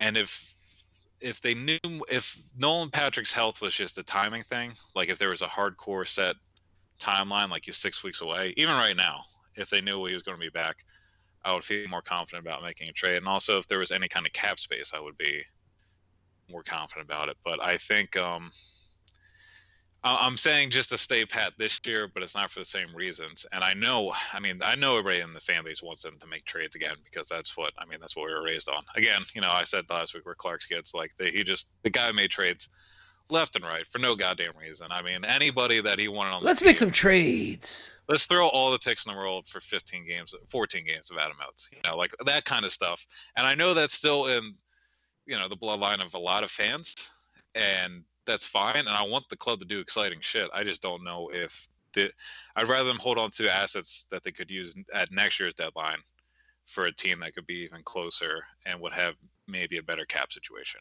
with possibly Couturier, Hayes, and Patrick down the middle. So then that way they can use it for a top-end winger that might be put into the top six. That would be a better option than Toffoli that was this year. So that's my stance. And again, a lot of the names that have already moved, I felt like would have been the names I kind of would have, want is a strong word, but they would have been guys I think I would have been fine with, and it would have made sense for the Flyers this year. But a lot of them are already off the board. And I guess for right now, talking about the Flyers, I do want to throw this in there because Corey Prominent from The Athletic threw this out there. Wrote about 10 possible NHL prospects that could be on the move earlier this week. He listed Vorobiev as one of them, Mikhail Vorobiev. This is what he said about Vorobiev. So, quote, Vorobiev has been on the NHL bubble the last 2 seasons, being a good, if not very good, AHL player, but not quite good enough to stick at the top level. He has size, great offensive IQ, and can play at both ends, but lacks NHL-level quickness. I don't sense there would be much of a market for him, but with Morgan Frost getting close to being a full-time player and his expiring contract, Vorobiev would be a logical player to move. And speaking of the difference between the AHL and NHL for Vorobiev, in the NHL, Vorobiev has 5 points in 35 NHL games. By the way, he's played 20 games this year. Like, he's played a third of the season. Anything stick out about Vorobiev? Do you remember a single thing about Vorobiev being in the lineup? Man, I'll tell you what. Talk about a guy I forgot was even still in the Flyers organization. I kind of forgot too, but 35 games though in his career, 5 points, 2 of which are goals. And if you remember the goals, pretty lucky. His first goal was the second game of the year last year where 2 Avs ran into each other and he dunked the puck into an empty net. Yeah, I saw his goal. The last time I saw his goal was on a YouTube video of top 100 bloopers of 2019. Oh, yeah, and that's one of his 2, one of the 2 goal producing plays has had that one. And then the one against the Sabres this year was a one that went off 2 skates or 2 sticks or skates or whatever, and then went in. So that's what we're looking at for Vorobiev. I am kind of moving towards I'm done with him just because he's gotten a few shots in the league and he hasn't done, there's really not even anything about his game now that makes me want to see more of him. He had a brief stretch earlier in the season when we were still dealing with the Stewarts and Turinsky's and early Bunneman phase in the bottom 6 where it was like, Jesus Christ, get new people in there to see what's going on. And I was kind of on him for a couple games to see if he was going to, but he just hasn't, I don't know, he hasn't really done much when the opportunity has been given. So at the NHL level, though, here are some trades. And here are a bunch of guys, not all at the NHL level, but most of them. So I'm going to go in order of the big name trades that have happened over the last couple of days. And what a trade deadline this year. Just the biggest names. Just all these household names. You go and ask any of your family members, hey, you remember David Quinville, right? Yeah. Andy Green. These are guys that everybody knows, all about hockey. And Andy Green. So the first big trade was Andy Green was traded to the Islanders for David Quinville, and a 2021 second. A lot of picks have been thrown around for these players, which is, again, I'm not too hung up on the whole prospects and picks for the Flyers dealing away pieces, but some of these guys, I don't know. Like, I don't know if I would have thrown in two pieces for Andy Green, but does play a lot of minutes, defensive defenseman. Islanders have been they feel like the Adam Pelech injury is huge. He's out for the rest of the year with an Achilles tendon injury back in early January. And they needed another top four defenseman. And if you're the Islanders and you love boring defensive defensemen who are going to work in your stupid defensive system, Andy Green was the ideal fit. Lou. So it's a little weird. Yeah, well, yeah. Like, it's a lot of Lou in that Islanders Devils trade. And it'll work out for the Islanders because why not? And then Blake Coleman. It's peak Lou, really. Yeah, this is going to be – the Islanders are going to pull – oh, God, dude. You don't think the Islanders are going to Devils a cup here? No. They're not going to like – no. Then again, I've been an Islanders doubter and hater for the last 2 years, and this team has inexplicably done much better than I thought. I hate on the Islanders and the Blue Jackets, and yet they still keep hanging around, so maybe I don't know anything. But I can't fathom the world where the Islanders pull out a cup with this piece of shit roster. That's fair. I will say, we dunk on the Islanders and the Blue Jackets a lot. I think those two teams, though, feel like the Islanders are I believe more in there. We're a team that gets defensively shelled. Our goaltender makes all the saves, and we're going to score a few goals and win this game. I believe in the Islanders structure more with that because I think Barry Trotz does play a huge factor in that. Oh yeah, definitely. And I think there are other things about the Islanders that when you watch them play, you understand that it's a lot of anytime there's a goal against, the Islanders either have an extremely strong shift or score or respond to that goal within a minute. And it happened it happened in the Flyers game last week where they got up, the Islanders dominated the first period. They got 3-0, went to their usual defensive shell. The Flyers chugged all the way back, made it 3-3 in the final minute, or the second to last minute. And then the Islanders came back and scored seconds later on the next shift. So they're just relentless ability to get the game back to even or regain the lead after they give up a goal, I think is what makes them pretty dangerous as well. But I think Andy Green that's probably going to be their biggest move, I think. And it's probably the smartest one and it's going to be the most annoying. But, and then somebody else I do dunk on, mainly because he was listed as the third or fourth best player on the Devils some years. But Blake Coleman's a pretty good middle six forward. Going to Tampa Bay now in exchange for Nolan Foote and a conditional 2020 first. Vancouver owns the pick that went to the Devils. So if the Canucks miss the playoffs this year, it becomes a 2021 pick for the Devils next year. Coleman has already played. He's already registered his second straight 20-goal season this year. He was playing 17 minutes a night in New Jersey, and he's doing pretty well in terms of driving play and underlying numbers and everything on a pretty bad Devils team. And again, I know I like to dunk on him, but it was literally the last couple of years when people were like, I don't know, the Devils are a pretty good team. And then it's like, okay, so who do they have? They'd be like, well, they got Taylor Hall, they got Kyle Palmieri, they got Blake Coleman, Jesper Bratt. It's like, all right, so they have two good players. Like that's where started Blake off Coleman, great. Yeah, like Blake Coleman now he's not going to be a top five player on the Lightning, but he's a good addition, and that makes him even scarier. So Jack Hughes is NHL ready from day one. Gonna dominate. Not even in the Calder talk right now. Not in the Calder discussion at all. Him or Kakko are not even really. It's a real shame. Yeah. It's a real shame. They'll get there, Phil. I'm sure they'll be very fine players. It's just right now. I'm enjoying it for this moment. I'm enjoying it for this year because it's one of those. It was so bitter for Flyers fans to see the Devils and Rangers get 1 and 2, and get guys that you'd really love to see the Flyers get a hold of, especially after the year the Flyers had, and especially you were thinking these guys were going to come in, be NHL ready, and just destroy us, and thankfully that has not happened to this point. But I'm gonna knock on wood, and yeah. And then Vancouver, I mentioned them earlier with Wayne Simmons. There's apparently a Wayne Simmons rumor that he could be heading that way. Oh wow! And I would love that. Please do this because I don't want to see him as a Devil anymore. It is hurt my soul. Him as a devil hasn't worked out for anybody. Like, it upsets us because he's a devil, and then also he's a devil right now, and the devils, I can't imagine that's fun, doing whatever they're doing. God knows what they're doing, but it can't be a good time. So, Vancouver, though, And he I like hasn't what been you're- good for them. He hasn't been good for the Devils either. So it's No, not at it's a all. lose lose lose. The classic 3L. Tyler Toffoli, Jim Benning is just going hog wild. It sounds like, so I'm all for it because they don't even leave the worst division in hockey, and Jim Benning's like, yeah, we're doing this.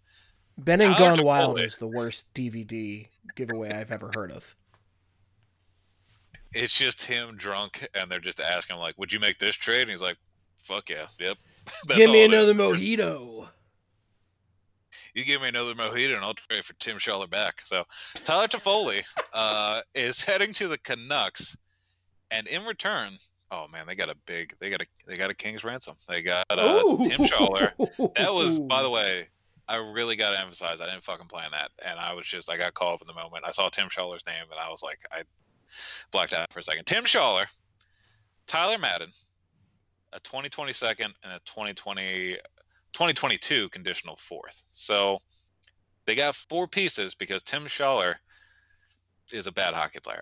His career high is 22 points in 82 games with Boston back in 17-18. He's got a cool 6 points in 51 games this year, and he's not one of those guys that everybody loves because he's always on offense, or whenever he's on the ice, the team always has the puck, or he does a lot of little things right. He's just a player, and I guess the Kings didn't want anybody else actually on the Canucks roster that Benning was willing to sell, so I decided to take the additional pick, and Tim Schaller doing Tim Schaller stuff. Tyler Madden, though, is a pretty good pick. I think or a good pickup. He's a 20-year-old center. He's taken the 3rd round of 2018. He was pegged as having a lot of offensive upside when he was drafted. Apparently, he's done nothing but increase that value. He's injured at the moment with a broken finger, but ton of offense and creativity. 19 goals, 37 points in 27 games this year at Northeastern University in the NCAA. The Kings do have a lot of depth down the middle. They have him, they have Lardy, they have Turcotte. They have a lot of names that, again, it's going to be a couple of years, but they're going to be able to. They should, once they get under the weight of all these shitty contracts, they should kind of start heading in the right direction again. It's just going to take a little bit of time to get there. So, this prospect trade, it's not really. I mean, the Rangers made this nothing trade with the Flyers. I don't want to say this is a nothing trade either. I think that both these guys will see in the NHL soon to see if they're able to stay up in the league. But Julien Gauthier is heading from Carolina to New York for Joey Keane. Gauthier is a 22-year-old forward who was taken 21st overall in 2016. 6'4", 227, and that's all you need to know about his game. He does score a shit ton of goals. Great. But, I will say, he scores a lot of goals, but you can tell it's him just kind of bullying people and getting to the net. And he does have speed for a bigger guy, for a bigger guy comment. But he does, he has 26 goals this season in 44 games for the Checkers. So I think he might get a look here in the NHL this season with the Rangers. He had 1 assist in 5 games with the Hurricanes this season. Also, I remember reading about him for the 2016 draft. His dad apparently was like a crazy bodybuilder. So, and he instilled those training techniques with Gauthier, so that kind of explains his game. So if you watch his game, you'll be like, oh yeah, that looks like a guy who fucking weight trained his whole life. So, Keane, 20-year-old right-hand defenseman. He's already playing in the AHL, 30 points in 49 games with the Hartford Wolfpack. Skates well, physical, is already producing in the AHL. I don't know how good he can be in the NHL. I don't think he's expected to be a top pair guy, but I think he's going to get a look here at the end of this season. I wouldn't be surprised if he sticks as like a third pairing guy, especially with, the Rangers guys do score. But continuing with the exciting trades, Dylan DeMello to Winnipeg for a 2020 third. This is big news for Winnipeg because they finally have a defenseman, 10 assists, 49 games, averaging 19.55 a night. That would be the 3rd highest on Winnipeg. Again, we were fucking talking about Dylan DeMello last week. That's just think about where this defense was a year ago compared to today. Yeah, and I think that's why Maurice is saying, because they don't. He has a lot to thank for Connor Hellebuyck too, but to be able to get a team somewhat competitive and still in the playoff hunt now, with these guys on defense, it's pretty ridiculous. And then also on defense too, unfortunately, I think this might be the best trade I like out of this whole bunch right here. But Brendan Dillon is going to the Caps for a 2020 second and a 2021 conditional third. Dillon, left-hand defenseman, 14 points in 59 games this season with the Sharks, but that's not really what his game is about. Dillon! Dialing. He's an effective defenseman that when he's on the ice, his team actually pushes play. So when he's on the ice, the team isn't going to have a lot of chances against, and also he's going to help limit those chances and shot attempts against while he's on the ice. So for the Caps, looking at their lineup, I think he goes on the top pair with Carlson, and then they have left, right, all the way down their lineup with Dylan Carlson as your top pair, Michael Kempny and Nicholas Jensen as your second pair, and then Dmitry Orlov and Radko Gudas as your third pair. And that defense sounds pretty good to me, considering that Carlson's getting some Norris love for his. He's an offensive defenseman. I think that's safe to say. Like, he isn't exactly an all-around defenseman, but he leans more on the offensive side. And like, Dylan he's up there in points for he's up there players. in points. Yeah, like he's having a monster season. So if you get a guy that's going to be responsible and kind of clean up some of the defensive issues to kind of let him do his thing a little more, I think that's not the worst approach if you're the Caps. I mean, I like that the Caps have, just looking at this defense, and I think it's 6 straight years. It's 6 or 7 straight years now, apparently, the Caps have traded for a D-man at the deadline. And, I mean, Dillon was this year. Kempny was 2 years ago when they won. And Jensen was last year. So Kempny has worked out, maybe not the last couple seasons, but the year he was traded for, he had a monster. He was a big reason why the Caps went on to win. And Jensen was pretty decent last year, too, after the pickup. So thinking Dillon fits in and the Caps become more annoying going forward. Moving on to the next trade, there's only 3 more. The Marco Scandella one, this is the one I don't understand at all because he's bad. And then the Blues gave up 2 picks for him. They gave up a 2020 second, conditional 2020 first, 2021 fourth. And not good. I don't even look. He's just not good. I mean, the Flyers, we've been talking the last couple of weeks about adding a left-hand defenseman to play on the second or third pair. Didn't even think about Marco Scandella. Like, wasn't even a name that came to mind. And apparently Armstrong was like, yeah, let's do this. The Scan Man. The Scan Man. Dennis Malgin to the Maple Leafs for Mason Marchment. Sure, those are some names. And then Alec Martinez was traded to the Golden Knights, another name I thought the Flyers might be interested in, for a 2020 second and 2021 second as well. So 2 seconds. Martinez, I think I talked about a little bit last week, not having the best season, not doing too great. 32-year-old left-hand defenseman. He's got 1 more year at $4 million, 8 points in 41 games this season. Just not the same dude that he was when the Kings won, which makes sense because he's 32. He does, however, ensure that Derek Anglin isn't going to see the top 4 for the Golden Knights. And I think that's a big win when it comes down to it, even if Martinez isn't what he used to be or even a net positive, perhaps. But like, anything's better than Derek Anglin. Anglin was a guy that I never thought was even that good when he was with Pittsburgh. And he's been good for Vegas, I mean, relatively speaking. But you always look at that when you see that name in the lineup, you're like, oh, they got to do better than that. Like, this is a team that I really have not understood the success of the Vegas Golden Knights largely because of kind of all the spare parts they got and how well they've done with those spare parts. So it is good for them to make this upgrade here.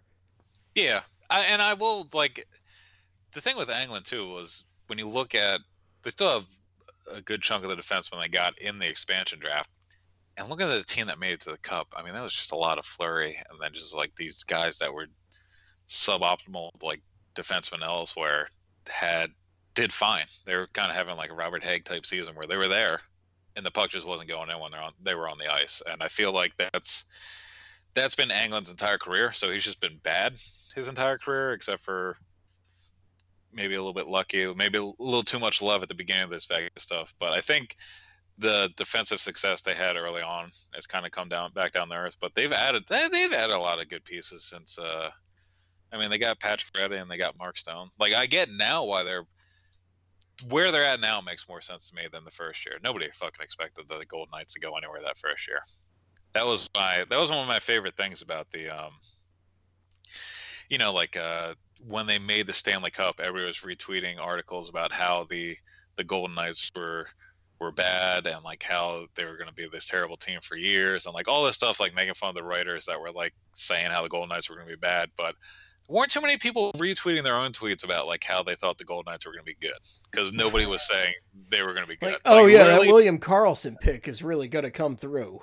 yeah, literally nobody. There was no like one voice that was just like, I think they're going to be good. Like everybody was just like, well, yeah, it's expansion team. They're going to suck. I And then, think Nate Schmidt's going to be a number one defenseman for sure. oh yeah, all these things. They were like, yeah, Jonathan Marsh, so definitely a top line player. He's not. They're not. Yeah, yeah, they got this. So, Pierre-Edouard Bellemare, definitely the heart and soul of this team. I mean, I'm Flyers gonna. fans knew that because we love Pierre-Edouard Bellemare. Frenchie, the greatest Flyer of all time. So The guy who should have been captain. Great on a defense. little bit of love for Pebbles. Yeah, You know he I, was great on defense because he was out there on the penalty kill and in those crunch time moments. And why would a coach put him out there in those important situations if he wasn't good defensively? That would just be crazy. I also like that his biggest draw as a Flyer was the penalty kill, like during a time when the Flyers penalty kill was the fucking worst in the league, like one of the worst penalty kills out there. Well, he's out there and letting in a ton of goals. He must be great at this. I will say, I did used to lump Belmar and Van de Velde together. I don't want to redo. I would like to see Belmar. I wish the situation with Belmar and Philly was a little different where it wasn't him under Hackstall. Because I feel like he would have been a little more enjoyable to watch here. I think it was just him constantly being tied to Van de Velde that has such a bad taste left in my mouth, I guess. Like I would, because he's been fine, and I thought he was fine in Vegas, and I think he's doing fine in Colorado. Like I don't know, would like to see him maybe in a little bit more ideal situation, but that's neither here nor there, Steven. Only What got a is? fair shot here. Yeah, yeah, yeah. But it's speaking of fair shots, there's no way I can make a segue. Let's talk about why the Blue Jackets suck. Well, first of all, Tuesday's game, and then also there's this situation going on with them right now where so we talked about Liam Foudy, their 2018 pick, on the forecast and how he had only played a couple games. Apparently, according to Aaron Portzline, the athletic, the Blue Jackets athletic writer, has said that Liam Foudy is going back down to the junior nights in the OHL or the London Knights, Junior League OHL, for games on Thursday and Friday, meaning he's not going to play in the game today when you're listening, against the Blue Jackets, which forced Jarmo Kekalainen to go out and sign Stefan Matteau. Mato! Yeah, yeah. So 2-year deal with a cap hit of $700K for each season. You didn't have to make it 2 years. You could have just I you don't could know have what just that made is it till about, the end of the yeah. year and called it a day. And he apparently, 25-year-old American left winger, rock flag and eagle, has 28 points, 12 goals, and 16 assists this year, 47 games with the Cleveland Monsters, which are the Blue Jackets AHL club. Yep. So he didn't have an NHL deal at all, and they did sign him today. So maybe this is like hey, if you sign for the rest of the year, well, I don't know. I don't know what the 2 years is about anyway. But since the start of the 2016-17 season, he's played a cool 8 games in the league, all with the Vegas Golden Knights. Speaking of things they got in the fucking expansion draft, where he had an assist in 2017-18. Apparently, he's expected to play for the Blue Jackets tomorrow, and that's gonna be hilarious because he just hasn't played in the league in forever. And really, I don't know what. There was a lot of hype not a lot of hype, but he's been pretty overrated his whole career. So I say that now, and he's gonna have 2 goals tomorrow because why not? But when you're wondering like how does this even happen to him, a ton of injuries, all the injuries on the team. I mean, I listed all the injuries, but you can tell the forwards here: Seth Jones, Cam Atkinson, James Corpusalo, Ryan Murray, Alexander Venberg, Josh Anderson, Alexander Texier, Dean Kukin, and Brandon Dubinsky are all out for the Blue Jackets right now. Things haven't really been that great for the Blue Jackets the last couple of days. Hopefully that doesn't change on Thursday, but pretty banged up.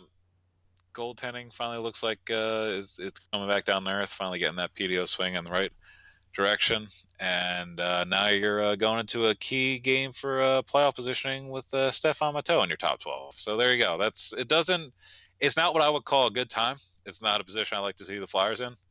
Like I wouldn't be pumped if they were like, "Well, we need a forward. We're signing Joe Vitale. He's coming on up. He's going to do this right here." I feel like I would be pretty upset about that. I mean, it's basically the Eagles' wide receiving core this year, right? Kind of more or less, yeah. Yeah, this is it's Greg Wardish. Yeah, I'd say I feel like the Liam Foudy move was kind of like a Greg Ward move, where they're like, we have literally fucking, can this guy catch a pass? Let's put him out there. That's kind of what These are just my thoughts coming from a sports junkie, regardless my own sport I play. Well, I'm in sports. Yeah, I was gonna say we're both in sports. I think we're allowed to. Yeah. And speaking of the Blue Jackets too, this isn't why they suck. I just wanted to talk about this trade because I don't think we've ever talked about this trade on the podcast, and it's still one of I just enjoy the whole idea of it. But former Blue Jackets GM Scott Housen was selected as the next president and CEO of the AHL. He'll start his tenure on July 1st of later this year. Currently the director of player development for Edmonton, according to the AHL release. When he was the GM of the Blue Jackets, they weren't very good. Not a good team. He sucked. He was bad, and that's kind of highlighted by the Rick Nash trade. Rick Nash, who was the face of the franchise, clearly the best Blue Jackets player in history then, and still now, probably. Yeah, I would agree with that. Yeah, but in July of 2012, got Brandon Dubinsky, Artem Anisimov, Tim Erickson, and a 2013 first, which they turned into Kirby Reichel, and he was no Warren. I'll tell you about that. But yeah, that was his big trade, and go ahead and look at it. Not a great return for your franchise player. No. But the thing I wanted to talk about was apparently at the 2012 draft where the Blue Jackets were picking second, and the Islanders had the 4th overall pick. Garth Snow at the time offered Housen the 4th and every other Islanders pick in the draft to move up the 2 so they could draft Griffin Reinhart. Just two of the greatest minds of their generation going up against each other for a bunch of bullshit. Yeah. Or I forget if they were trying to trade for Reinhart. I don't fucking know. The whole thing is this trade was just an obnoxious idea that, looking back on it, both the GMs somehow lost this interaction because Garth Snow just looks crazy if he was trying to trade all those picks for either Ryan Murray or Griffin Reinhart.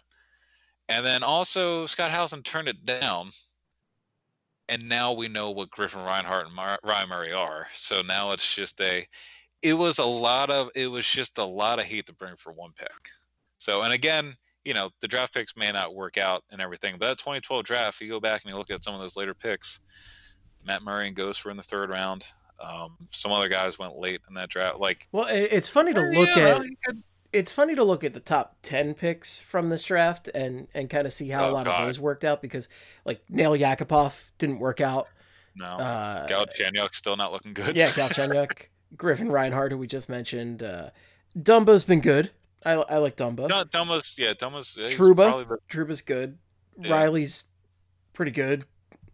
But your top 10, there's nobody that's great really out of this top 10. There's some really good players, but there's nobody that's great. Like Philip Forsberg comes up, he's been really good. And he was somebody that fell. Yeah, somebody that should have been he was hyped up too. He should have been a higher pick. I don't know how but Tom Wilson, the greatest NHL player of all time. I'm sorry, the greatest trash can of all time. Cody Ceci. Those top 3 though, Yakupov, Ryan Murray, Alex Galchenyuk. Man, that might be the worst top 3 of our lifetime. Like those 3 collectively, the amount of success they have or had in the NHL is just not going to be. I mean, I think Ryan Murray is the best one out of that, and he is like a guy I would want as my 4. Like he's the other 2. Yakupov was one of the biggest bust ever, and then Galchenyuk is just going to keep bouncing around from NHL team to NHL team until he gets 20 goals again. So dun, dun, dun, dun, dun, dun, dun. The Lonely Man. Yeah, Scott Housen sucked. Yeah, he wasn't good, but that's why the Blue Jackets suck. And Flyers have a pretty good big game tomorrow. Jesus, they have a big game tomorrow, Thursday night in Columbus against the Blue Jackets. Steven, how we feel? I'm feeling good. Deep. I'm feeling good. I feeling good. I think the Blue Jackets are frauds. They're frauds. Here we go. Give it to them. I believe they're on a 6-game losing streak now. Thanks Well, to let's make it CS:GO. 7. Let's make it 7, and let's hope Stefan Matteau is not going to go fucking nuts.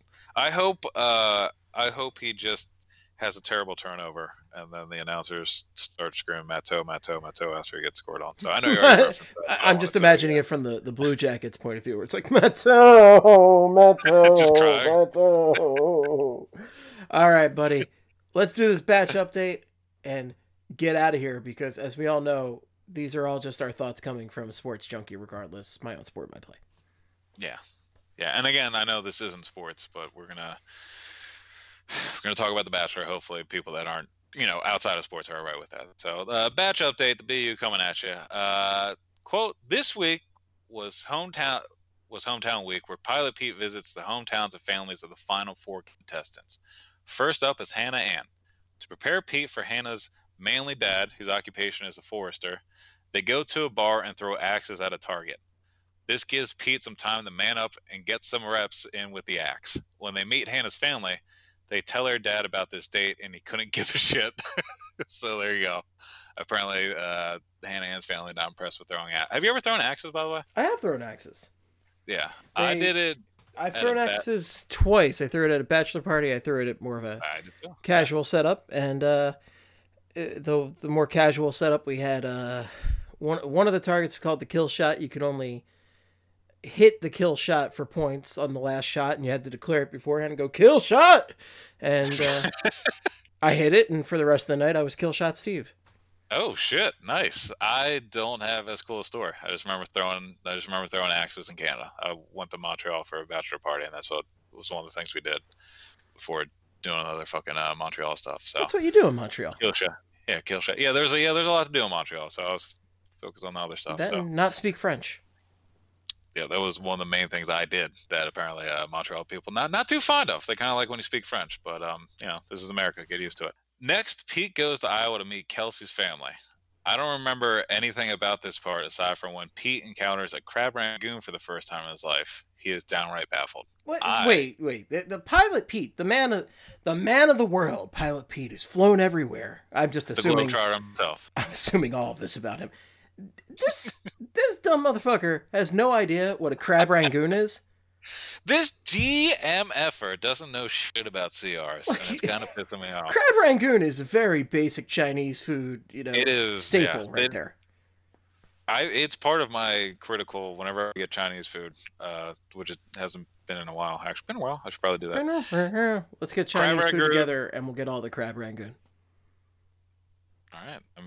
Yeah, sounds good to me. It's the Flyperbole Crab Rangoon Party, sponsored by whatever Chinese place wants to pay to have us there and eat crab rangoon. Who is listening? Somebody set that up. Crab rangoon and sesame chicken. All right, that's like the 1-2 punch. It's a good combo.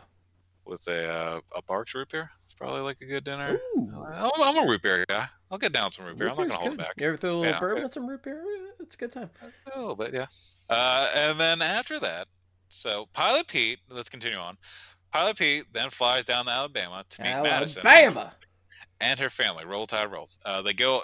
Oh, actually, the opposite. They go to Auburn University's basketball stadium. Madison's dad is the assistant coach of the men's team, and Madison plays on the women's team. Holy shit! Oh, wow. Pete and Madison are greeted by a personal video from the round mound of rebound himself, Charles Barkley. Oh, that's not terrible. Coaching lessons from Bruce Pearl, Auburn's head coach. This motherfucker gets to meet Charles Barkley and Bruce Pearl.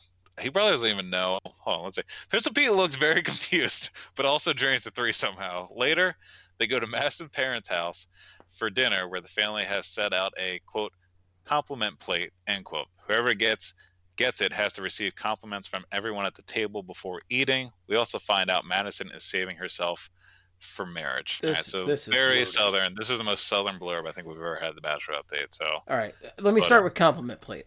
My family, whatever the opposite of a compliment plate is, my family does the opposite. Is whoever has a plate is getting insulted in some way during dinner. Yeah, absolutely. And if you don't cry, then you're good. If this idea was ever brought up to my family, we would pretend like we were about to do it, and then we would just shit on whoever had the plate. It would be the exact opposite. So, I also do want to point out that again, Ian did this. The round mound of rebound or the mound round of rebound. I forget which one it is. I love that nickname for Chuck.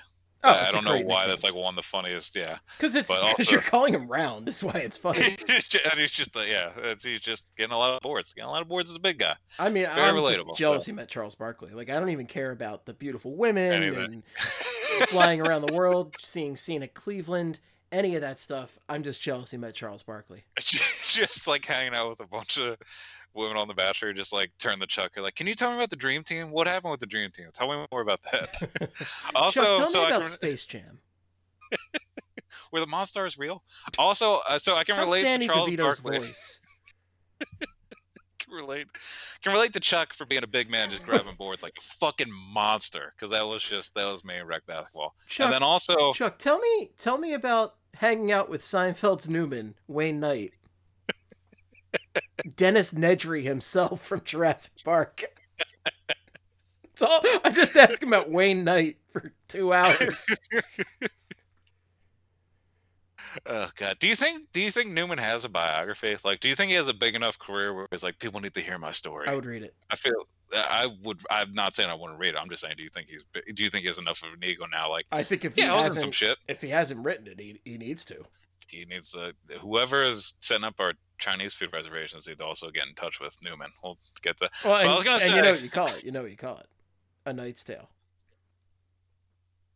All right. Well, I'm gonna go back to making jokes about myself right now. If you don't mind. Is that all right? I was gonna say I can relate to Chuck because he's fat and gets rebounds. I can relate to Bruce Pearl because the first thing that comes to my mind for Bruce Pearl is years ago he sweat through a suit on the sidelines, and I'll tell you what, folks, your boy can sweat. I am the sweat king. I sweat like nobody's business. And between the two of us, it's got to be bad news on a hot day. It's gross. Yeah, it smells like a football locker room. We will not have any Flyperbole events where the temperature is over 90 degrees. Thank you. There's not going to be any outside tennis or croquet tournaments or anything. It's going to be a lot of insides. We're going to have air conditioning contests. See who can sit inside with air conditioning the longest. That's going to be our goal. So, moving on to the next BU update blurb. Pete then goes to Virginia Beach to see Victoria F's family. First, they walk on a boardwalk and take those photos where you dress up in really old clothes. Fucking hate those. Under the boardwalk. After they part, some rando tells Peter to be careful of Victoria F because she's fucked up a lot of relationships across town. Naturally, Pete asks Victoria about this. She gets mad, gaslights him, and runs away. Pete doesn't meet her family. Well, holy shit, that's ooh, little drama. Who would have expected that on The Bachelor? But I also like how a random guy comes up and is like, "Hey, don't date that girl," and then he's like, "You know what? I'm gonna start asking questions now. I should probably go into this." Hey, you see her? I wouldn't. Just the worst thing to hear at a bar. Hey, the girl you're talking to? Yeah, just, think about it. That's all. I think a hard pass would be the right call here. She's within earshot. You're like, I think I'd move on if I were you. Don't. Last one. All the contestants are flown into L.A. to meet at an airport hangar for the rose ceremony. Pete sends Kelsey home. Next week is, quote, overnights, end quote, where Pete gets to spend the night alone with each contestant if they both decide to do so. Sounds like fucking Pete's gonna be living the dream next week. That's what that sounds like. I have no idea like what else would go into that. Also, was Kelsey the one from Des Moines? I missed the. There's no way to tell. Yeah, it's Kelsey or Kelly or some K name. It does not matter. There's 14 Hannahs, Kelsey, Kelly, Mildred. Yeah, what's going on? Is this the same Hannah Ann? I know we've been talking about one since last year. Is this the same I don't care.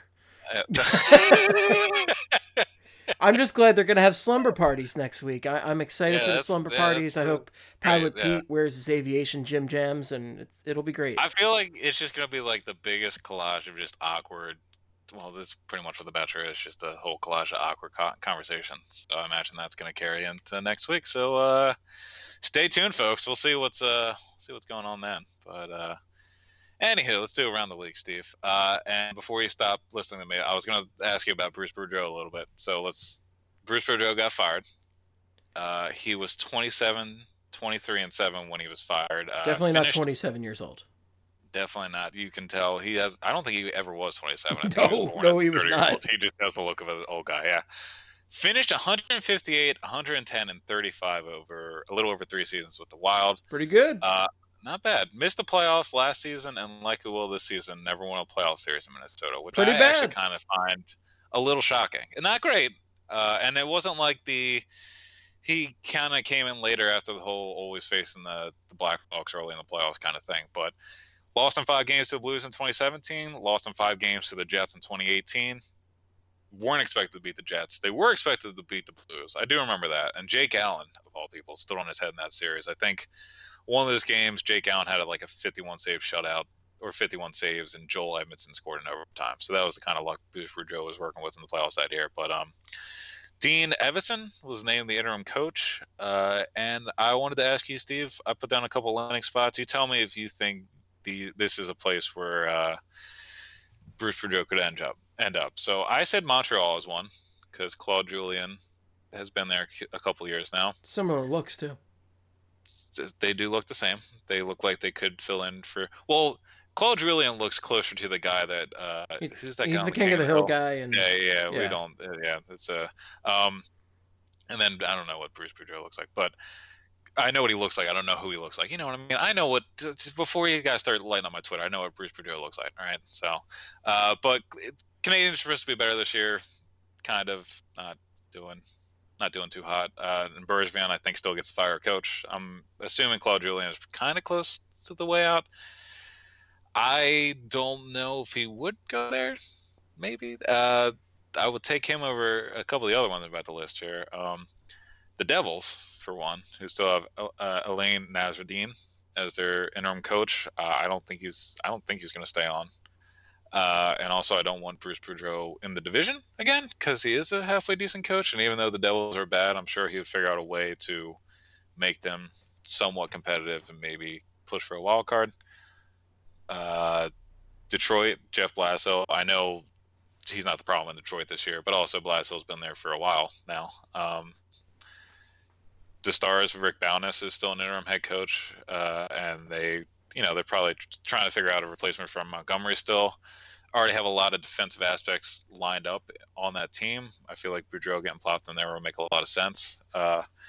Vancouver, Travis Green. This is a year they are going in and doing a lot, adding to the team at the deadline. So I think Benning is making a point that he's trying to, go for it. So if they come up empty or miss the playoffs overall, that I don't think that would go well for Travis Green. Blackhawks, Jeremy Colleton. It's Jeremy Colleton. He's not Joel Quenneville. I think Bruce Boudreau will be a better fit there. And then the Flames have Jeff Ward still as the interim head coach or interim coach, not interim head coach, interim coach. So I think he could end up in any of these places. But if I had to place a bet, I think I'd say Chicago. I think Chicago is a good choice. I think Chicago, and I don't know how committed Dallas is to Bowness, but I think I really could see Boudreau doing pretty well in Dallas with the way they're built, and they already have the whole taking away the other team's the other team's slot on offense, and he does pretty good with defense players, all this kind of shit. I think he could do pretty well down there, but yeah, we'll see. I hope he gets back into the league soon. I think he's a pretty good coach. I think he just gets pretty bad luck in the playoffs sometimes. I think he has like the worst. This is like the 5th week in a row we're going to talk about PDO, but I think in Game 7 playoff history, as a coach, he has the worst PDO luck. So in Game 7s in the playoffs, his goalies don't make saves and his team can't score. And that's kind of hard to win a playoff series if you're getting to a lot of Game 7s and they can't do that. So, anywho, Taylor Lear, buddy Taylor Lear, signs a deal with the Sabres. He had been playing with the Rochester Americans on an AHL contract. He has 7 goals and 8 points in 17 games this season with the Americans. He might get a look back in the NHL again this season because the Sabres are a mess. Left-hand defenseman Jeremy Lauzon stays in Boston for 2 more years, $850K a year. Nicolas Deslauriers stays in Anaheim for 2 years, $1 million a year. J.C. Howerluck was claimed off waivers by Ottawa from Florida. Again, Florida, I don't know what they're – I mean, they had a game last week against the Panthers where they used 2 defensemen on a forward line, and then they lose this guy on waivers, and they traded away another bottom 6 guy. So, yeah, just Florida's killing it. Colorado will be without Mikko Rantanen, who is out weeks with a UBI after slamming to the boards on Monday against the Lightning. They'll be without Matt Calvert, who is out week to week with an LBI, and then Grubauer is day to day, but possibly longer term with an LBI. Erik Karlsson is out for the season with a thumb injury. Brock Besser is possibly out for the season with rib cartilage fracture. Andreas Janssen is out for the Leafs for 6 months following knee surgery, so he's out for the rest of the year. Oscar Lindblom is week to week with a shoulder injury for the Oilers. Oilers, by the way, You are said still Lindblom. It's Clefbaum. Oscar Clefbaum. Sorry, yeah, it's all Oscar, and then I miss Oski boy. I miss So Oski boy too. Lindblom, Oski boy. yeah, get one in there. Oscar, yeah. So week to week shoulder injury. They're still without McDavid. Adam Lowry is out at least a month with a horrendous case of UBI. Mark Borowiecki is out indefinitely with an ankle injury. Zach Aston Reese is week to week with an LBI. Zach Kassian was only suspended 7 games for kicking Eric Cernak in the chest with his skate last week. Probably should have been 7 weeks. Yeah, you know what? You got to give a guy like Kassian the benefit of the doubt. There's no other major physical altercation he's been in this year that probably let the black out in the league. So yeah, I get only 7 games. That makes sense. Yeah, it's fucking league sometimes. Jay Bouwmeester. Jay Bouwmeester returned to St. Louis on Sunday and is, quote, on the road to recovery. Hasn't announced when or if he'll play again, but it seems like he is, I don't want to say fine, but there's no major concerns of his health going forward now after the cardiac incident last week, or cardiac episode. And it sounds like he's on the road to recovery, so he should eventually get to being fine. Again, hasn't said if he will actually play again. And I don't believe Rich Peverley played again after his incident. And it's a huge, and Craig Cunningham was another one where obviously he never came back because of his leg injury after it. But these are things where, like, this might be, I think Bouwmeester might be done. This was going to be his last season, or second to last season, if not his last. So I think he's done. It's an unfortunate way, obviously, for him to go out, but it is nice to know that this shouldn't have a huge impact on his future. Yeah, for sure. And he got his cup, and there's no shame in calling it a career at this point. And speaking of video games, by the way, Jay Bouwmeester back, NHL 04. I had a franchise where I would just get fast-ass players, and that was Jay Bouwmeester was a rookie that year, I believe, and he was like 97 speed, so I would just give him the puck and let him skate around everybody. And I also added Blair Betts, who I think was a 95 in speed. So, like, I had like a 40-goal season with Blair Betts, and Jay Bouwmeester had like 25 goals on the blue line. So that was, if you're wondering what gaming was like before the internet, that's what we had to work with. So that's it. That's it for this episode. That's it for this episode. It's been a very long one, and we're going to wrap it up real quick. If you have any feedback for us, the best place is on twitter.com.org.edu.ca. You can reach Craig at sportsarebad. Craig, you working on anything right now for BSH? I am. I don't know if I'm going to have anything out for Thursday, but by Friday I'm going to have out something on Hag Braun, and I'm also going to try and write a little something about the Claude Giroux pace we were talking about the logical look to see if he can actually break any of these records. Nice. So I hope to have 2 things up by Friday. So been working with the still having a little bit of internet shit, but all the shit I had to deal with last week. So it was I gotta make up for lost time now. Hey, we got through this one. That's we're doing no small feat. All right with it. No small feat. Speaking of knocking on, you got to knock on some wood because I'm still nervous about it. So there you go. All right, but that's what I'm doing. We're right about there. We're on the precipice, and we can just finish it off right now. And if you want to follow me, you can follow me at Esteban or Flyperbole, but make it Flyperbole for all of your hockey needs. Follow BSH Radio, follow Broad Street Hockey. Be sure to listen to all of our great podcast programming on Broad Street Hockey. We have so many great shows, and you can listen to Craig and I more often at the beginning of the week if you listen to the Flyers forecast, in addition to Flyperbole. So please check out the forecast. That is about a half hour or so, and it's a good time. It's a good time. It's a good time. Yeah, it's the best time of my life. Best time. I think it's Yeah, never had a better time. Like us on Facebook at Broad Street Hockey, and rate, subscribe, all that great stuff on Apple Podcasts, Spotify, Stitcher, wherever you may listen to podcasts. All we got. I Met Your Podcast.